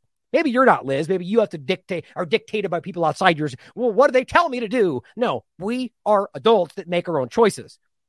So it doesn't matter that you heard somebody tell you things and then made an uninformed choice. That's still your uninformed choice. But you see, the point is to create a situation where words can be conflated with violence so you can shut down engaged conversation, debate, and questioning. But the point is, no responsible adult, so none of you then apparently, and especially no American pledged to our Constitution, which you guys actively undermine and ignore and break and violate all the time. Whether we're talking about the federal government, whether we're talking about, I could go on forever about blatant constitutional violations, or the fact that they argue that you shouldn't have a right to own a gun. But except that one, though, it's just so ignorant. But they say, should deny what happened or repeat the same reckless lies. No responsible adult should deny what happened and repeat the same reckless lies. So it's interesting. That's what she's doing. Denying what happened and repeating reckless lies about what went down. Either way, the point is they set narratives and they run with it regardless. 10 million views of this 30-second meaningless art, a manipulative video of meaningless content that doesn't give you even remotely a picture of what actually happened other than what they want you to see. Now, here's Chief Nerd pointing out how they just lost it when Tucker Carlson pointed this out. Now, so I'm sure you can expect from me, I'm suspicious about this, about why it's being pushed out through this, and we're creating this false, back and forth where Tucker's fighting for the truth and they're trying to shut him down. Look, I agree with what's being reported from the show about this topic, but it doesn't mean I'm incapable of standing back and going, well, is there more to this story? Are we being manipulated with the truth? People in a two-party paradigm on either side don't like to do that, or they never do that. But this is important because the story, as I said, was clear before we ever got here. So it feels like this is an effort to, as always, using the truth, set a narrative where people can dismiss it without even looking. As he points out, the Mockingbird media says you must believe January 6th was an insurrection, despite newly released video footage, which is what we'll get to next, which is important, which was hidden from the public for 2 years. Now, why would that be? I thought it was all about truth and transparency. Well, no, obviously that's not the case for many of these sides. They're all trying to selectively feed you information to get you to think what they want you to think. That's politics. All of them. Every side. But what's interesting is if we can prove, as we have, that people were ushered through, wandering aimlessly without really any violent action, or that we have members of, the Azov movement on the ground screaming things in Russian, or have members of Antifa, which we can verify, despite apparently this government investigation not being able to find evidence, except we'll just blatantly show it to you right now. Like, it's just inherently dishonest. Tucker Carlson pushes the bogus January 6th story he wanted to tell. Same thing. Every single one of them towing the same stupid line. Well, here is just one of the articles we've done on this, which I recommend you look if you want to go back to my arguments and discussions around this. January 6th, the failed false flag meant to blame Russia and you using CIA-grown Azov battalion, Azov movement. Don't forget that overlap to it. today, that's only one side point we're going to make about that person that was there. Largely, this is more so about local issues and how it's being used, but that you can't decouple those two things. Because in my opinion, the reason they're doing this is to frame Republicans, or rather who they say are white supremacist, left, right-leaning, right-wing crazy, which is anybody. They call me that, and I see both of them, both sides is ridiculous. To frame them as being somehow influenced by Ukraine Nazis. However, those Ukraine Nazis are being put there by Russia. Now, obviously, that narrative has fallen apart 1,000 different ways, but they're still pushing that forward. And the point being that if you remember the true history here, I knew I was going to grab this one anyway. This is the other discussion about Project Aerodynamic, the CIA operation from 1948, before it was even called the CIA, to grow a fascist entity inside of Ukraine to be used against the Soviet Union, which is now being used against Russia. It's the same game. Not just Azov. Documents prove the CIA has been cultivating fascism in Ukraine since 1948, at least. So the point is that if we know that, and they built this entity, which has now been, remember, and the Azov movement, remember, has international arms in Germany, Italy, and the United States. Guess what their United States arm is? The Rise Above movement. That's verifiable. They have meetings together. They've gone back and forth. And the point is the Rise Above movement was Charlottesville. That was the impetus for the whole white supremacy right-wing problem. That was the Azov movement that is funded by the CIA. We are being gamed here, guys. Now, the point in telling you that is to understand how this is larger than one side or the other. And it's really about it's larger than even just than U.S. politics. But it says Tucker Carlson calls into question January 6th media consensus with surveillance footage that raises alarms. This is from the Daily Clout by Vigilant Fox, March 7th. Jacob Chansley, also known as the QAnon shaman. Now it says for the alleged violent entry and disorderly conduct, Jacob Chansley was sentenced to 41 months in prison. Now, we should actually ask whether this was that he was being set up or there's more to the story. Because just like the Antifa guy will show you, he at least on the surface, also got charged. But what actually happens? Are they actually in jail? Is there really, are these people assets? These are real questions we should ask. Because if this person, as you're going to see, was being ushered around the room, honestly, my gut would tell me he was being used, played, being walked through the building, and then being called out as the problem, right? But either way, we should ask the question. Because I think, in my opinion, the Antifa side of this is very clearly being at least driven or allowed, even if he was then later thrown to the bus, which happens. I would just wonder why they wouldn't then speak out about that.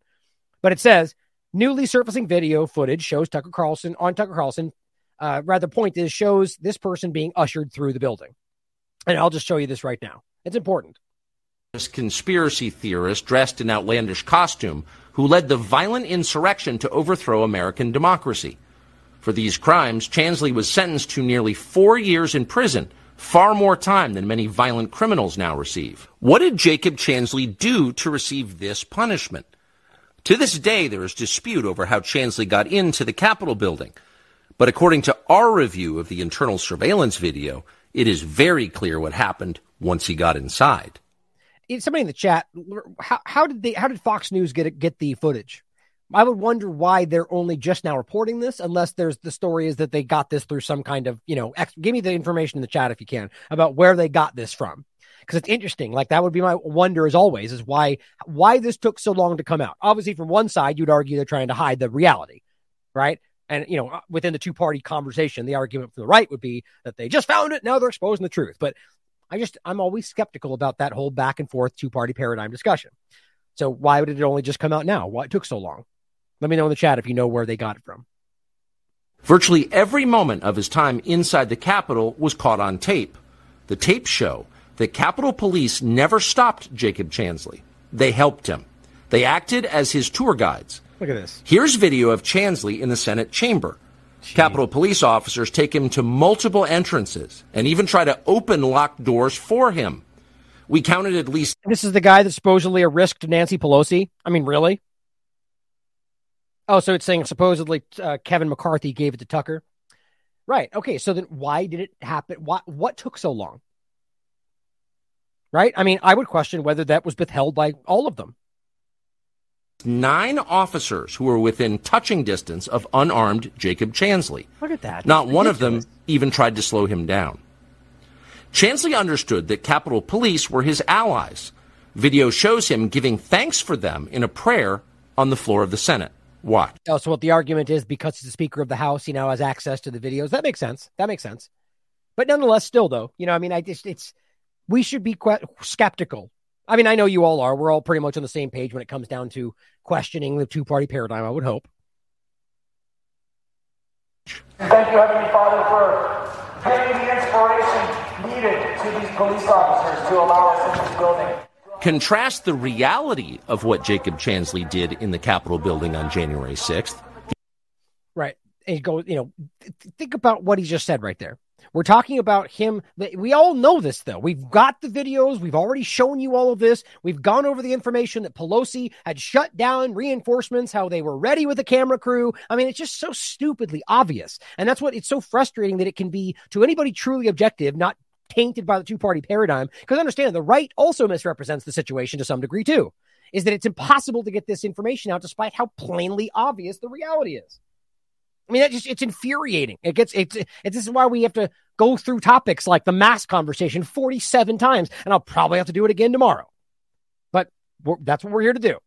The point is, if this guy's being wandered around so obviously, and he's up there going, thank them for letting us in, and we have the video of them letting them in, not just this video, but all the ones we showed you right in the beginning, how in the world was this ever framed otherwise? The point is, this was an operation that was already set, it was already moving, and there was too many moving parts, and it just went forward.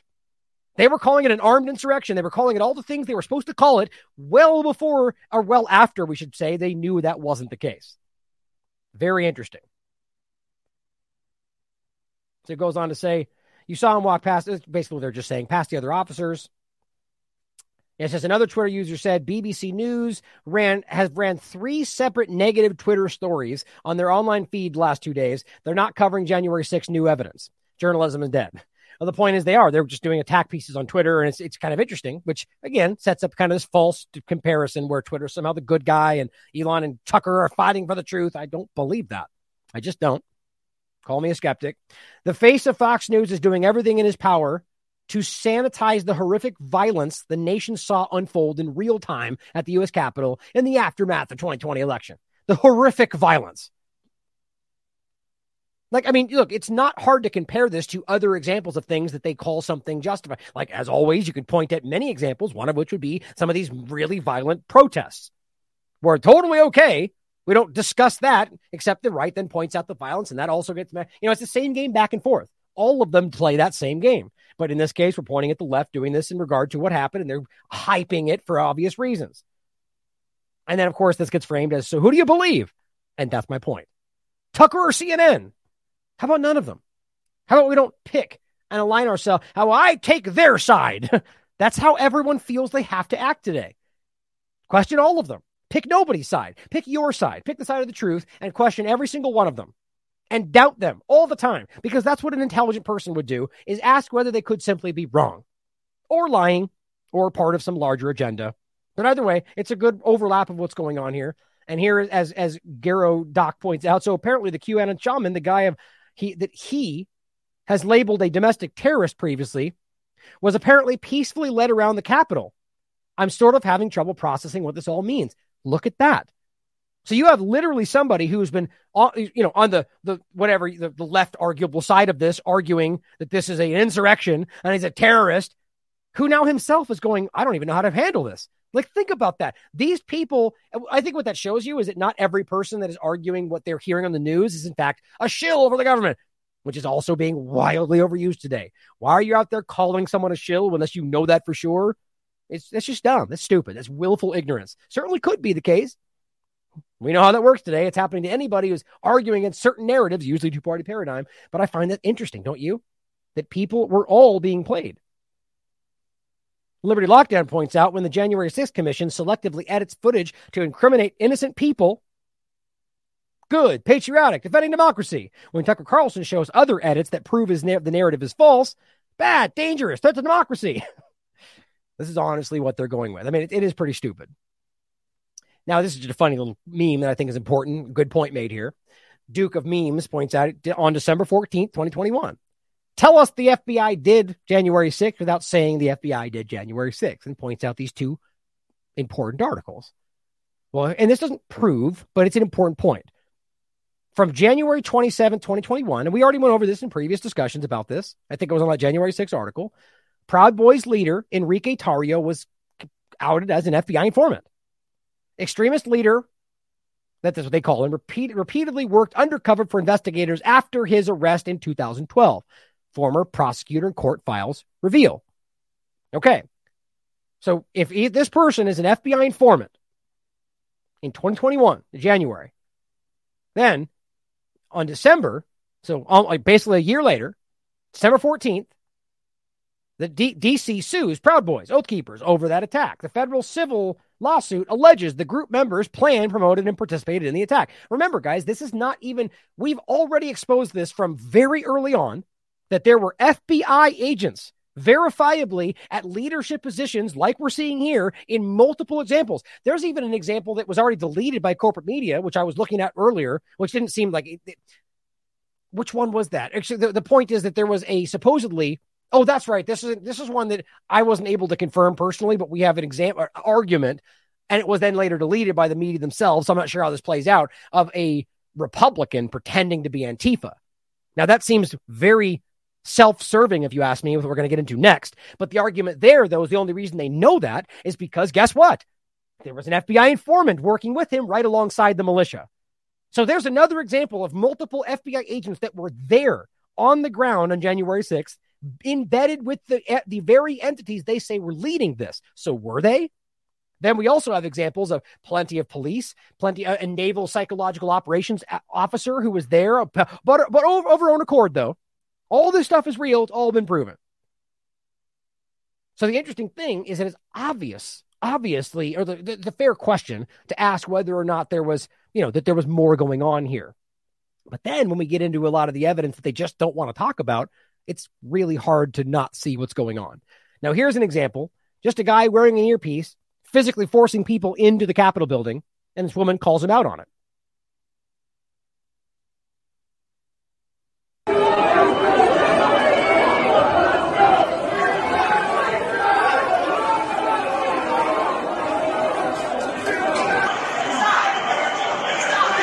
So what you can see right here, if you watch it on slow, this guy, which you'll see, and she calls him out for him, this guy right there in the circle, he is pushing people into the door.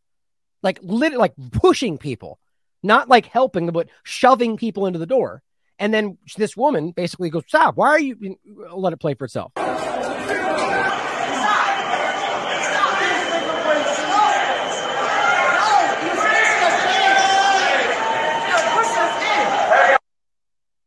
Sure enough. Now, again, could that just be, an officer there to keep everybody safe who just happens to also be there, and maybe he was trying to, sure, you can guess all day long about what you want it to be. But how about we realize that that's pretty indicative of exactly what they're telling you not to ask? That there were people there that were, in fact, helping push people in and making this happen for obvious political reasons that I believe implicate both sides of the paradigm, guys. Well, here is a few other videos that I think are important before we get into the Antifa Ukraine overlaps. This is just an article about unseen January 6th footage catching Antifa red-handed. Now, again, the assumption is this is Antifa. Now, I'm going to prove to you that the main individual that we've talked about in the past is, in fact, exactly what he looks like and what he says he is in the past. But these examples, they claim are Antifa, but I would agree based on numerous factors, but it's not, I would argue it's not verified. What they're showing is these individuals who are being called out by other people on the ground for being Antifa. And these were the people that were beginning the violence in regard to the window breaking, the doors, and so on. So watch this clip. It's a little low. I didn't download this one, but the point is you can hear the crowd yelling Antifa and stop them. And then they jump up and stop them. Not only does it show you that there were a lot of people that were Trump supporters that were there with the intention to make sure there was no violence. And that's why it was made sure that people knew it was a not to come armed, despite the push to make that happen, despite the Ray Epps of the world driving people to do so and to violently go into the Capitol. And like all of this was pushed. Watch this one.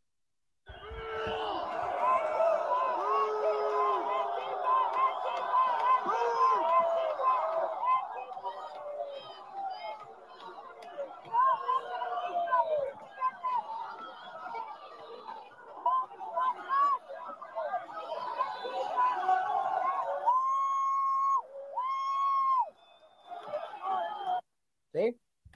Right. So they're all going Antifa, and he's been only just by himself, standing there, as it says, with a big, huge helmet with it just says Trump handwritten on the back of his helmet. Which I guess you could argue that could be anybody, but it also just kind of seems like a clumsy effort to be like, I'm a Trump supporter in all black, breaking a window down. Right? And all the crowd's calling him out for Antifa. Why wouldn't he be like, no, I'm on your side? I mean, it seems pretty obvious that's not one of the people that are there along with everybody else. Just an opinion, though. Again, can't be proven. Here's another example. Trump. Oh, it's the same one. Trump supporters attacking him. And then here's an example of supporters fighting Antifa at the Capitol doors. Or rather, what they say is Antifa.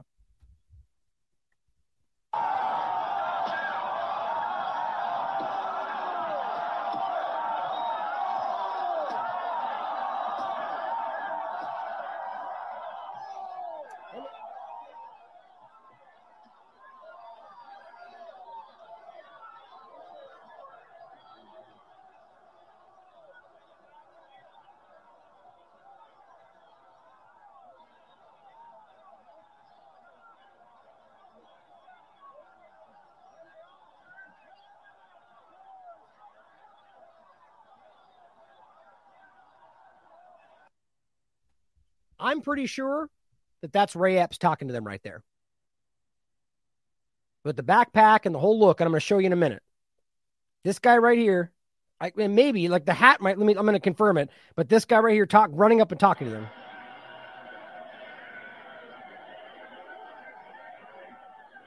Ah, dang it. Oh, that is the video. I thought that was me. But anyway, the point is they're saying it's Antifa. The point you can clearly see two guys all dressed in black, just like Antifa, which nobody else is dressed like, banging on these doors, and Trump supporters coming up and continually stopping them. I mean, that does not align with even remotely what they say is happening. Now, whether it was Antifa or not, it shows you an effort to stop the violence from continuing like that. Now, this person is an obvious example, an undeniable example of something that they're just playing dumb about. John Earl Sullivan. Now, the point in this is that he's one of these, January 6th attackers, what they're calling him, Capitol attack. But before the January 6th attack, even on Wikipedia, he organized and participated in protests relating to the Black Lives Matter movement. Now, is it possible that a Trump supporter could be a part of that? Sure. I mean, I'm sure there's somebody out there that overlaps in that regard, just like any other overlap. But that's pretty interesting, isn't it? Isn't it? It kind of is an overlap you wouldn't expect. But that alone, not enough, right? And in this very article, they go, no, fake news. It says right down here, Antifa conspiracy theory. Really? And all they say is, well, that's been debunked by the investigation. Oh, great. You mean the people involved? Well, here's Andy Knows, who was covering this a lot before, who has it on video right here. John Earl Sullivan, who was inside the Capitol building during the siege on Wednesday, previously gave a speech at Black Lives Matter Plaza in D.C. August 2020, where he identifies as being part of an insurgency group and calls for a violent left-wing revolution. Yeah, but let's pretend like they just missed this on this gigantic Twitter account of 1 million followers, prominently posted right on Twitter that I found in 10 seconds. But apparently the investigation just couldn't find any evidence of exactly this. What's going on? What's going on, everybody? My name's John Sullivan. I'm from Salt Lake City, Utah. My group is Insurgents USA. Yeah, and you heard him say his name, just so it's clear. This is the same guy. We fucking about to burn this shit down. Fuck this sorry, shit. guys. Earmuffs here for the children out there listening. He's going to cuss a bunch right here, but they're going to burn it down, he said. Anybody out here seeing that white militia guy shoot three kids? Yeah. Fuck that guy. And I will tell you this shit is in Utah, a whole bunch of white militia came out there, formed against our group. We out there strapped. We out there ready to burn that shit down. We out there to defend our fucking self. We got to defend ourselves now too. We do. Because power to the people. Power to the people. Power to the people. Damn right. We got fucking rip Trump out of that office right over there. Fucking pull him out that shit. Clearly a Trump supporter, right? Are we going to pretend that they weren't able to do this due diligence? I mean, think about how easily dishonest this is. That they pretend this isn't happening. Now, we ain't about fucking waiting until the next election. We about to go get that motherfucker. I ain't about that shit. Because you know what time it is? I want y'all to be after me. It's time for a revolution. It's time for a revolution. It's time for a revolution. Thank you guys. I appreciate y'all. Be safe. Be blessed.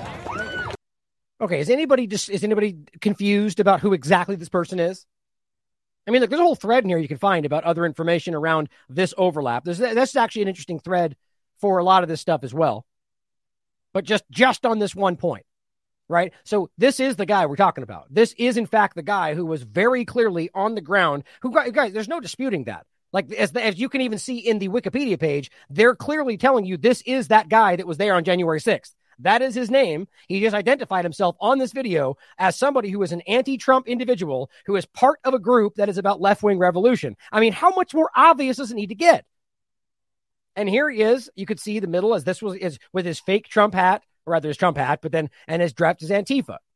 Right? Here he is standing right next to Ray Epps before, and Ray Epps is dressed differently on the next day. Now here is Andy No pointing out that one, the guy is a left-wing activist, but he also happened to get paid, as you guys know, tens of thousands of dollars by CNN, NBC, ABC Australia. Why? Because he just so happened to be the one right there filming Ashley Babbitt get shot. Joining me is a man who has covered the violent far-left protests that have hit so many American cities, particularly over the last year, Black Lives Matter, and he's been bashed for it. He's just got a new book out in the New York Times bestseller already for 2 straight weeks already, called Unmasked, Inside Antifa's Radical Plan to Destroy Democracy, a book which tells us exactly what kind of activists are creating this mayhem, and the mugshots don't actually flatter them. The author is Andy No, who joins us again, this time from London. Andy, it's always great to catch up with you, and congratulations on the success of your book. You deserve it. You've done so much on the ground reporting for this. Are you surprised now that at least one of the people invading the Capitol was not a right-winger, who, invading the building, smashing things, confronting police, telling the crowd to burn it? Not a right-winger, but an activist from the left. I'm not surprised. I actually recognized John Earl Sullivan pretty early on because he was posting his videos. I didn't even think about that. His name is actually John L. Sullivan. Oh, no, Earl. I'm sorry. I was just thinking, I thought I said L for a second. Anyway, anybody from California will remember John L. Sullivan. Not important. Let's continue. From when he was inside the Capitol Hill. And I recognized him because last year he had been arrested and charged in Utah, where he's from, over a BLM Antifa riot there where a driver was shot. And the local authorities accuse him of threatening to beat a woman. So he has pending charges over that. So regarding the payment that ABC Australia paid to him, as bad as that was, CNN and NBC News each paid him $35,000 US for the video of the woman protester getting shot dead. So think about the coincidence of not only this individual being there in every possible situation, next to Ray Epps when this is being pushed, at the gate, or either at the moment when they went in, and then at the front when Ashley Babbitt gets shot, and then somehow finding his way out to be able to do this. Now this was I was so glad when I found this video. This was, near impossible to find. I can't find any of these things. Like, I'm not even talking about the OAN video. This is a screen grab, or rather a phone screen filming of a TV of the OAN report showing the video that I'm trying to find. It's like, it doesn't surprise me at all that this specific video has been seemingly scrubbed, which I'm sure somebody has a copy of it that can send it to me, if you have it, send it to me. I couldn't find it today. But nonetheless, this gets the job done with everything else we're talking about. Here's a video put up by Eric Schmidt, some random YouTube account, and it says John Earl Sullivan, leader, arrested inside. Basically, he admits he organized this, or rather, that's what I believe is happening as well. But you could argue differently. But you'll see what I mean. The video is ridiculous because it's being filmed from another phone. But It's amazing. This stuff is out there, and they're pretending like there's no evidence to suggest this person was exactly what he says that he is. Is facing several charges for allegedly storming the Capitol building last week dressed as a Trump supporter. Now, I know the volume's really low. The real point is about the clip they're playing. She's just reporting the same kind of stuff we're talking about, that this activist was there. He posed as a Trump supporter. Here's more on his arrest.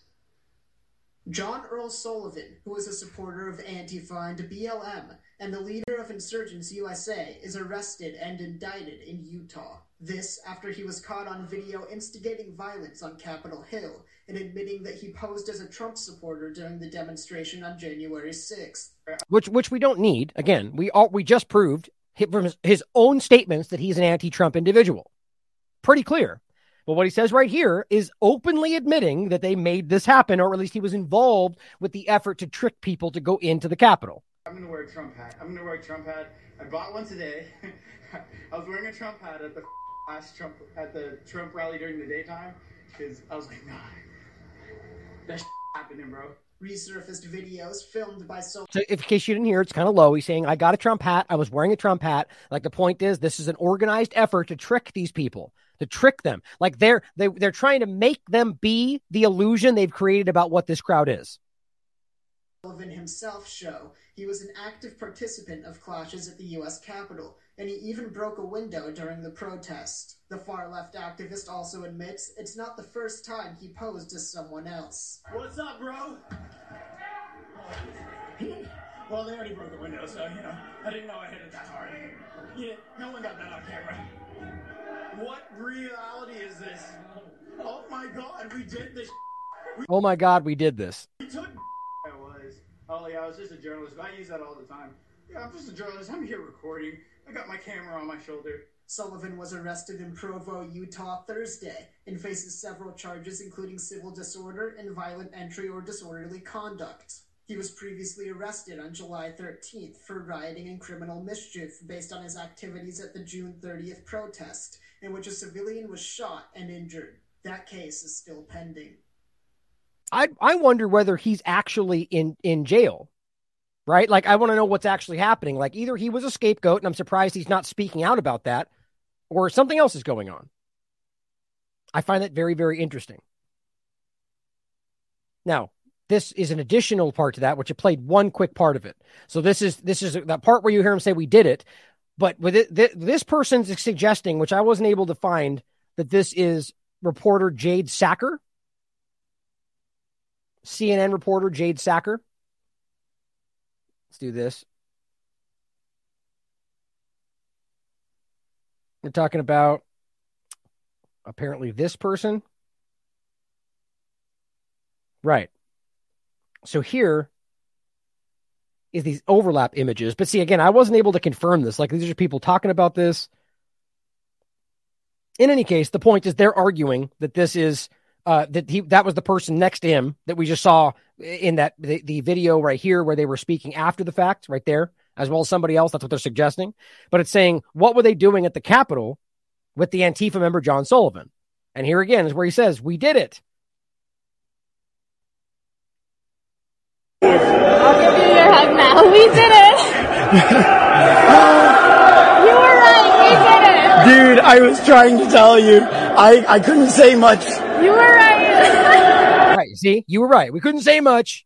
And remember, he admitted he's an anti-Trump person, faking a Trump hat. Now they're going, yeah, I can't believe it. We couldn't say much at the time. I mean, really, this is child level obvious. You just have to watch my channel. Oh my God. Is this not going to be the best film you've ever made in your life? No. That's it. Hell yeah. Hell yeah? Hell yeah. Wait, you weren't recording, were you? I'll delete that shit. But I didn't record. I'll delete it. Right. Yeah. Why? Because you're trying to film it for the reality, or because you're trying to cover something up? You or me. It's just voices. My God. How much more obvious does it need to be?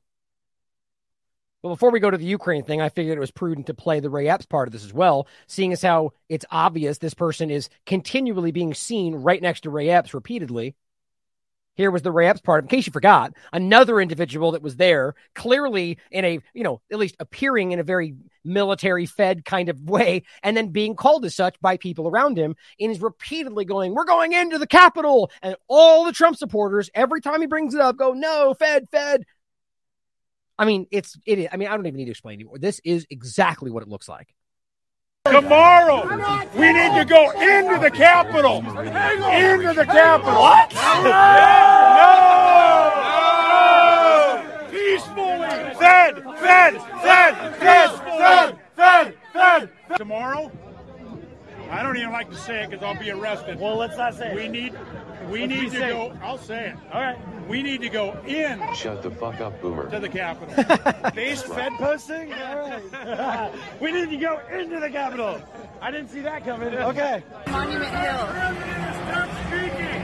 We are going to the Capitol, where our problems are. It's that direction. Come on, guys. Spread the word. All right, noted. Okay, but one more thing. Yeah, so can we go up there? No? When we go in, Are we going to get arrested if we go up there? Yeah. You don't need to get Did you shot. arrest us all?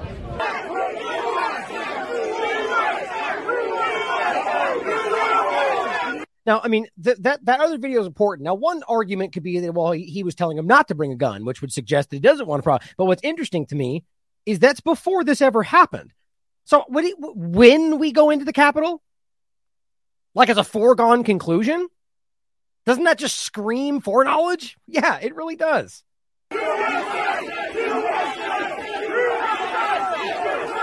Then he whispers something and then suddenly it kicks off. I mean, you just can't miss how this guy is around every single thing. And we keep finding Jake Sullivan right there next to him. By the way, it's not the person I thought it was in that other video. I just thought I saw that with that same body structure. But either way, the point is this is continually overlapping. And, again, I really don't even need to keep explaining. This is exactly anybody who is not politically manipulated or trying to ignore things for their own political gain. This is as obvious as I've ever seen anything. A lot of this stuff is today.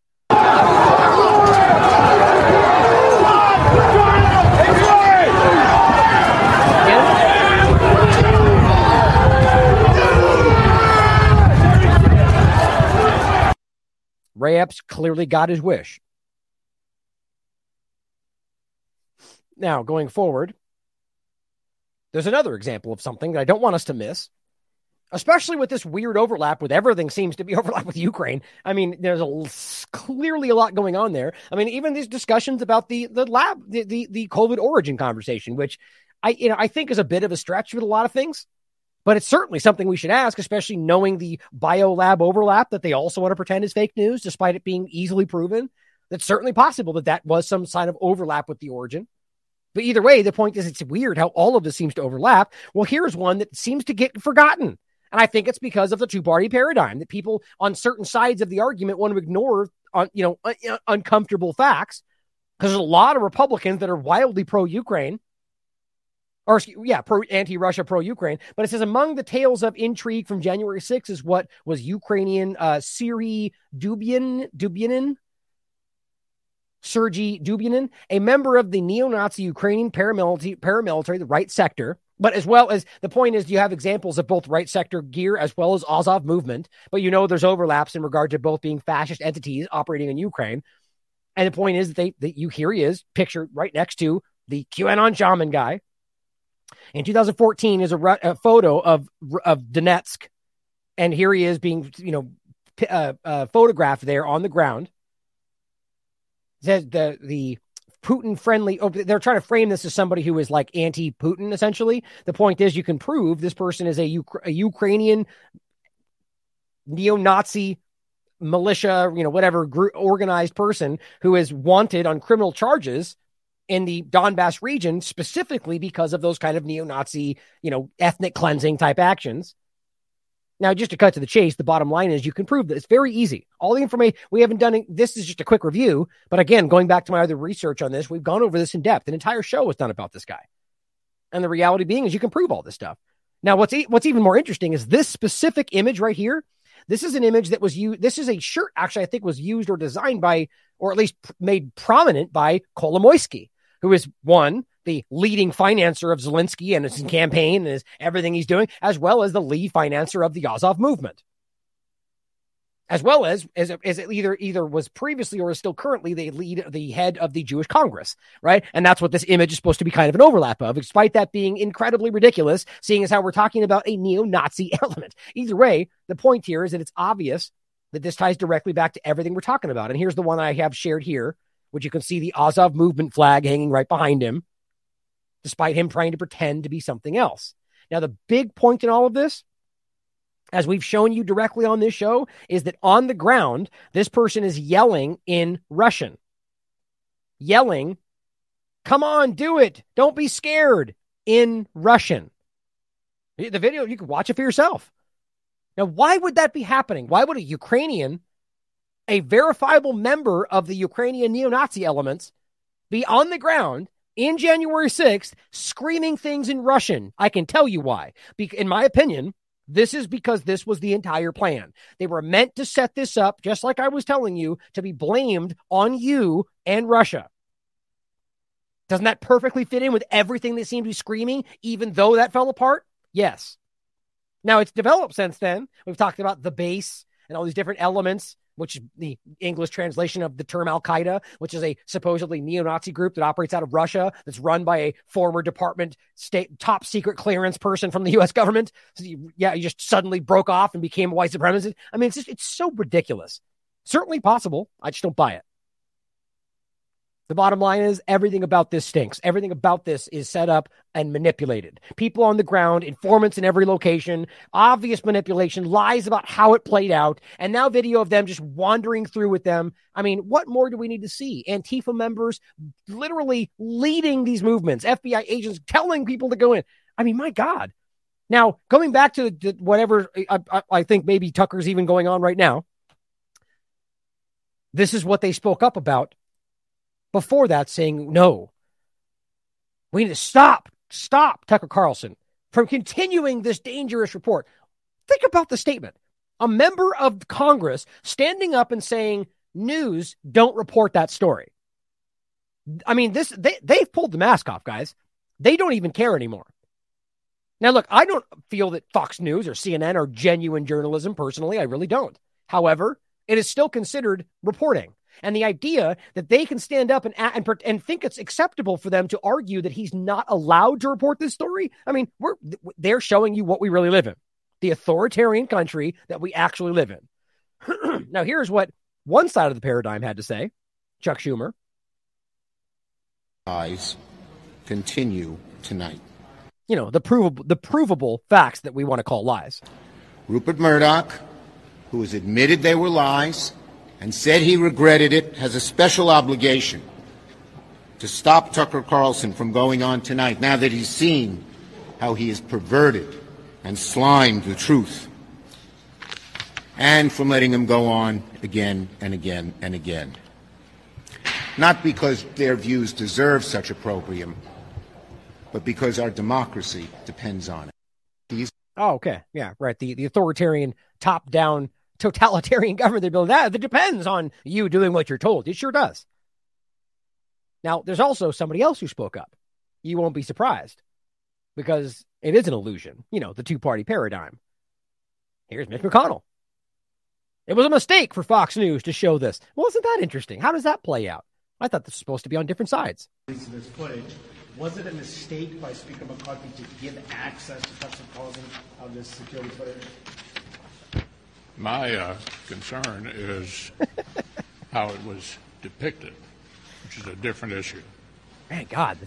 Clearly, the chief of the Capitol Police, in my view, correctly describes what most of us witnessed firsthand on January 6th. So anyway, I can't even deal with this guy right now. Very serious about the January 6th. Oh, like this guy is right out of a cartoon. I swear to God, these people are not real. I just can't get past this guy. Anyway, not appropriate right now. I just couldn't help it. It's just, my God, the Pelosi's and the Maxine Waters and the McConnells, these guys don't exist in real life. It's just blowing me away. I mean, I swear that's like something you can look up on some kind of cartoonish version of the way these people are supposed to be in like some Southern aristocrat. You know, it's like just so strange to me. But anyway, the point is that all of them are telling you, nope, not allowed. Can't have this conversation. But free speech, though, we respect the media, but you can't have these conversations. Sure lines up, doesn't it? Well, here is the other CNN fake news out there. All of them are fake news, so it's clear. Talking about how this is a threat to our republic. Don't you love how now they want to use republic? Right? It's like, it's perfect timing. Like, so it's a democracy. And they want, like, the point is that it's none of these things. We have lost, if it ever was what we were told that it was, because of these kind of entities right here. But they're talking about, like, think about the context that we're saying that reporting information, even if it's wrong, is a threat to the republic. No, shutting down conversation reporting is a threat, or was the responsible for the destruction of what was possibly once a republic. Listen to what they're saying. And it's just not surprising at all. This is CNN. This and others are doing limit our ability to understand who we are and are not inclusive. They're exclusive. They're narrowing the focus of what is and isn't American history. It's terrifying. It feels like a Soviet system, or, you know, the way the Nazis would build a Potemkin village. Tucker Carlson's doing the same thing with the footage from 1/6. It's just a kind of rewriting of history at the most dangerous level. It's a huge threat to our republic. I mean, think about the lack of self-awareness. Right? Now, seriously, guys, if we're talking about, I mean, it could be that these people just genuinely do not recognize that they're doing that too. I mean, certainly possible. I just don't know how that could be, but these people do, you know, have their heads up their butts pretty far. So maybe they just don't know. But what's amazing for somebody on the false Democrat side of the two-party illusion to stand there and say that they're rewriting history, right? This revisionist idea that we're suddenly reimagining all these things. I mean, my God, talk about a lack of awareness. Take down those statues because we don't agree. But no, we're the ones like, and then I'm not defending Tucker Carlson, but the idea that pointing out these facts is somehow rewriting history is amazing to me. But again, they all do it. All of them. The right does it in so many. I mean, we could talk about China. We could talk about Russia. We could talk about, you know, it's the two parties. It's the teeter-totter of manipulation. And they all do it in their own certain ways. And then the other sides can't seem to recognize it in themselves when they point at the other, just like this. But the bottom line is that they're trying to pretend that informed, engaged conversation, even if they're wrong, is somehow a threat. We know that's not true. The answer is always more speech, always more conversation than the opposite. Always. And in fact, even they have a right to be wrong or lie for that matter. It's free speech. But you see, the problem is CNN and a lot of these people, even on the right side, don't actually believe in free speech. And that's become abundantly clear. Now, here's one more example on this before we finish with some COVID-19 conversation. Another FBI whistleblower says he was forced to inflate domestic terrorism numbers. Now, you know where this goes. We've already talked about the January 6th point, the Russia overlap. This is about the domestic terrorism, the false growth of white supremacy, and the blaming of anybody that challenges any narrative. That's how this goes. So why would they need to inflate the numbers if this is the biggest problem they've ever seen? It's all white males and white supremacy. Well, because this is an illusion. This is an operation. Doesn't mean that there's not white supremacy. Doesn't mean there's not racism, because to assume that's what I just said is pretty dumb, because that's not what I just said. What I said is that this is being overblown, right? But there's obviously racism. There's obviously white supremacy. There's obviously black supremacy. There's obviously Jewish supremacy. Uh-oh.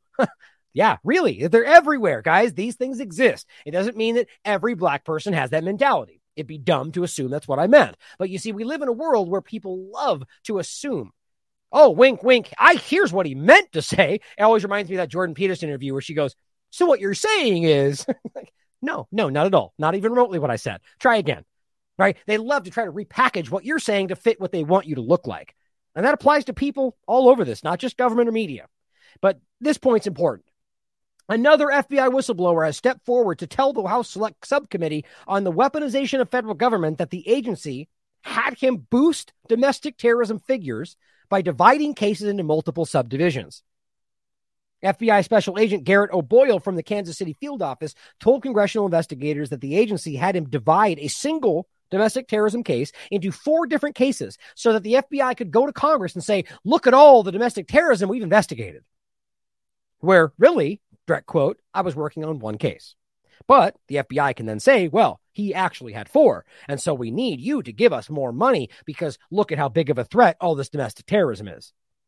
He also said that the FBI created a specific threat tag for pro-lifers amid the leak of the Supreme Court's opinion in Dobbs, the leak, of course, of Dobbs versus Jackson's Women's Health Care Center. Of course, this was leaked at a very important time when a lot of other things were happening, as opposed to the raging, this is obviously the article's opinion, the people that are pro-abortion.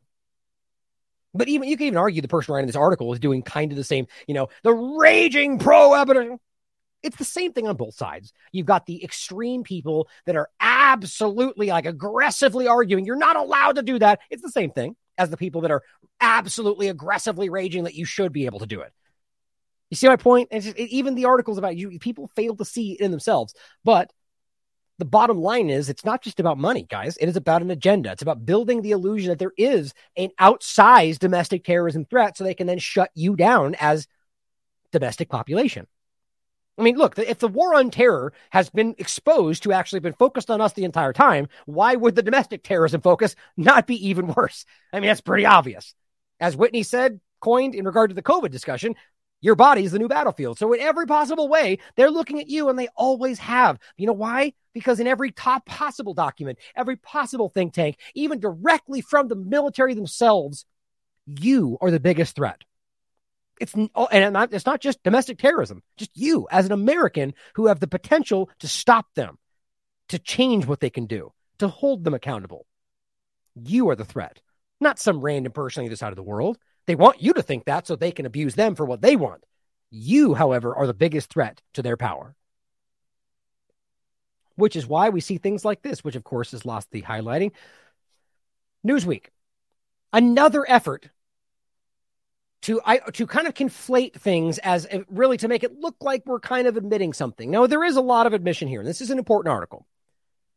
But every one of these I can't help but see begins to feel like an effort to kind of go, well, we're going to give you some truth in hopes that you miss the bigger reality. And look, people that are right now arguing that we may be missing, or not missing, but just we have failed to understand what they see in the non-virus conversations. It's a fair point. Certainly, we could be missing that because of these conversations, and that's a fair point. I don't believe that's the case, and I've looked at it entirely, but we can acknowledge that those things are present, which seems to be absent in the reverse. But in this case, we have a discussion about the entire response being based on lies, which is obvious. We all seem to be understanding. Scott Atlas is somebody who's been pointing a lot of this out early on. However, there is some conversation here that I want to point out that I think is concerning. But by and large, think about the contrast of this versus where this started. For those that are out there still arguing that these things need to be not just given, but in fact forced on people, or masks or lockdowns or any of it. Almost all of America's leaders have gradually pulled back their COVID mandates, requirements, and closures, even in states like California, which had imposed the most stringent and longest lasting restrictions on the public. My point I said yesterday, in fact, was how do you even make sense of that? Isn't it their argument that the variants and everything else and you dangerous anti-vaxxers, whatever else, have stopped this from reaching herd immunity? Or rather that they just weren't capable of reaching that with an injection that doesn't even create immunity. Like it's not even creating a mucosal immunity. Yeah, all the facts aside, the point is that they're the ones narrative telling you that this didn't happen. And that we need to keep taking boosters as of like a month ago because, otherwise we're all going to get sick. It's all going to come back. And then just weirdly, it just kind of goes, okay, now we're all done. We did it. No more. Canada says you don't need more boosters. People are rolling back everything. Now, that's not to say that 30 seconds from now, it's not going to spring back into action. But my point is right in this moment, take stock of the fact that they're exposing themselves as well as many other times. There's no logical answer there. They're either admitting that this was never a problem or telling you that, well, we're just going to stop caring about you because you're not listening. So fuck it. Excuse me. I can't believe I just cussed. Screw it. You don't need to do it. I mean, the point is either way, they're exposing that they don't care. Or rather the reality that this was never actually about your health. Because we didn't buy it. At the same time, the media has been gradually acknowledging the ongoing release of studies that totally refute and the purported reasons behind these restrictions. Right. My point exactly. We've got continual peer-reviewed science that has continued repeatedly over, especially the last 6 months, to absolutely shatter the narrative. And then they just keep shuffling forward. It's crazy. Or like, for example, the point of which this is dramatically less than the flu, as peer-reviewed science on Science Direct has now shown. Nobody seems to be stepping up to going, retract that, fake news. It's just the standing current reality. And yet they just dismiss it because, well, there's probably conspiracy theorists. Well, that's quite easy, isn't it? I guess you don't trust the science then. The overt reversal is falsely portrayed as learned or new evidence, right? They tried to play this with the mask conversation. Weirdly simultaneous, within 24 hours, Lena Wen went on CNN, Gottlieb went on Fox, and they both just went, cloth masks don't work now. Now you wear N95s. Oh, what's the new evidence? Oh, nothing. We're just telling you now that it never worked and now do something new. Well, of course, they frame that as, well, new evidence. Well, no, there's no study they pointed to. There was no new information. The reality was there since 2015 and before. I've shown you this information, showing you cloth masks, in fact, increase your risk of illness. Peer-reviewed. They know that. The point was they just suddenly went change, shift, and they pretend it's new. It's not. That's what's happening here. Little acknowledgement of error is to be found. Of course not. They're never going to go, we were wrong. That's what I keep telling you. They're not going to stand up and go, you got us. We were wrong. They're going to give you something. They're going to create some kind of fake narrative construct to allow the people that are too cowardly to admit that they were played to grab onto something. No, you conspiracy theorist. Here's what they told me is the truth, not what your science says. The very people moments ago telling you to trust the science. Little acknowledgement of errors to be found. We have seen no public apology for promulgating false information or for the vilification and delegitimization of policy experts and medical scientists like myself who spoke out correctly about data. That's Atlas speaking. Standard knowledge about viral infections and pandemics and fundamental biology. Right, just basic realities that at least we believe we understood, or rather there was consensus before. Again, we should question everything. The point is there was not some shift in consensus, or rather that's exactly what happened. They just suddenly shifted for no logical reason. Suddenly natural immunity doesn't work anymore. Suddenly we don't need mucosal immunity, or rather we're going to pretend we don't even know about it until 3 years later. I mean, it's mind-blowing. The historical record is critical. We have seen a macabre Orwellian attempt to rewrite history and to blame the failure of widespread lockdowns on the lockdown's critics, alongside absurd denials of officials' own incessant demands for them. In the Trump administration, Birx was formerly in charge of the medical side of the White House's coronavirus task force during the pandemic's first year. In that capacity, she authored all written federal policy recommendations to governors and states and personally advised each state's public health officials during official visits, often with Pence and everybody else involved, Fauci and so on. Now, let's see if I can find really quickly. See if I actually have that. What I might save, guess not. That we've got her admitting on the record, as we all know, that she came out and said, well, I knew that wasn't going to work. I knew that was a failure. Well, if that's the case, then why did you push it and lie about it and allow it to happen? Because she's on the record now saying that she knew this wasn't going to succeed. I mean, that's crazy to me. I feel like that's the first person we should go after then. Like you're almost so cowardly to the point to where you're going to come back around and admit that you lied to us now that you're no longer, I mean, it's crazy. So they all were involved in the lie. We must acknowledge the abject failure of the Birx-Fauci policies. They were enacted, but they failed to stop the dying. Now, these are really government policies, both Biden and Trump. Failed to stop the infection from spreading. Now, here are my points. Failed to stop the dying. The one thing that stands out to me, more than 1 million Americans' deaths have been attributed to the virus. Now, I will give him that he says have been attributed to the virus. You could argue that he's implying that it might not actually be the virus that caused it, but they're saying it was. But either way, the article seems to kind of imply that we are at this level where the virus was killing people and that it was. I mean, I think that's disputed. Not necessarily that it wasn't present, but that is a certain possibility. I often point out Denny Rencourt's research, not to suggest that it's not possible that it existed, but rather that it didn't. And this was a conflation of pneumonia and flu and PCR tests and whatever else. That's also possible. I think that's an interesting towing of that line to some degree. Just wanted to point that out. But it goes on to say that this is that they failed, essentially. And it says, even after draconian measures, including school closures, stoppage of non-COVID medical care, business shutdowns, personal restrictions, there was an undeniable failure over 2 presidential administrations to stop cases from rapidly escalating. Again, I don't know that's actually what happened, you see. False PCR tests and so on. I mean, it's, some of those things don't feel like they connect for me. Numerous experts, John Ioannidis, Katz himself, called for targeted protection. Great Barrington Declaration. The tragic failure of reckless, unprecedented lockdowns that were contrary to established pandemic science. That's important. That's what I said in the beginning, because that was the truth. And you get called, you dummy, you don't know what you're talking about, all these sudden armchair experts on Twitter. Well, yeah, that was the reality, and it still is. They knew that it didn't work before this. Now we seemingly know, but don't know now again.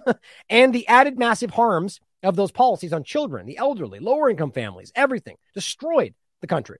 This was the biggest, most tragic, and most unethical breakdown of public health leadership in modern history. I would argue second to the injection.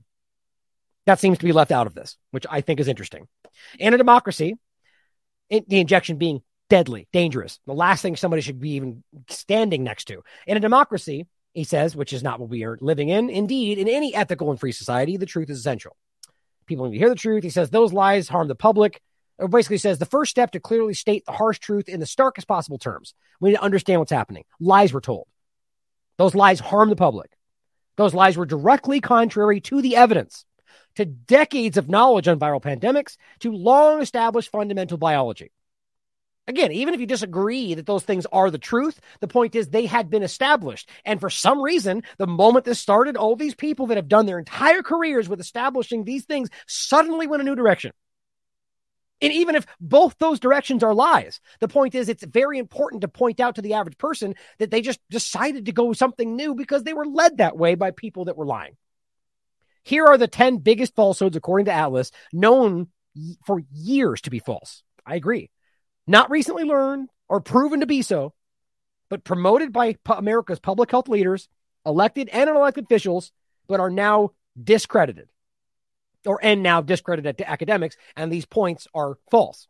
That SARS-CoV-2, assuming it was there, was higher than the flu. It's not. That's what we were just talking about. According to the evidence we can see, observational, review, as well as peer-reviewed here, we can find it's pretty clear it was not. The peer-reviewed study around this finds the COVID-19 risk infection fatality rate at a global level. Pre-vaccination infection fatality rate was as low as 0.03 and 0.07 under 69. I mean, just the average infection fatality rate for under 19, 0.0003. And yet they are forcing these things on under 19, giving them risk of all the things we're seeing with very little, if any, actual stated benefit even. And yet that's the risk. Painful. Number 2, everyone is at significant risk to die from this virus. That's not true. Never was true.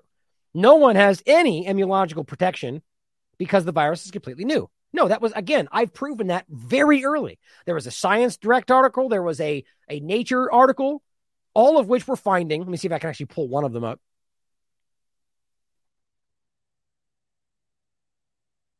Let's see. No, that doesn't look like it. In any case, as I haven't looked for it in a while, but the point was that we have numerous articles that came out really early in this that found pre-existing antibody. Maybe that'll be a way to find it.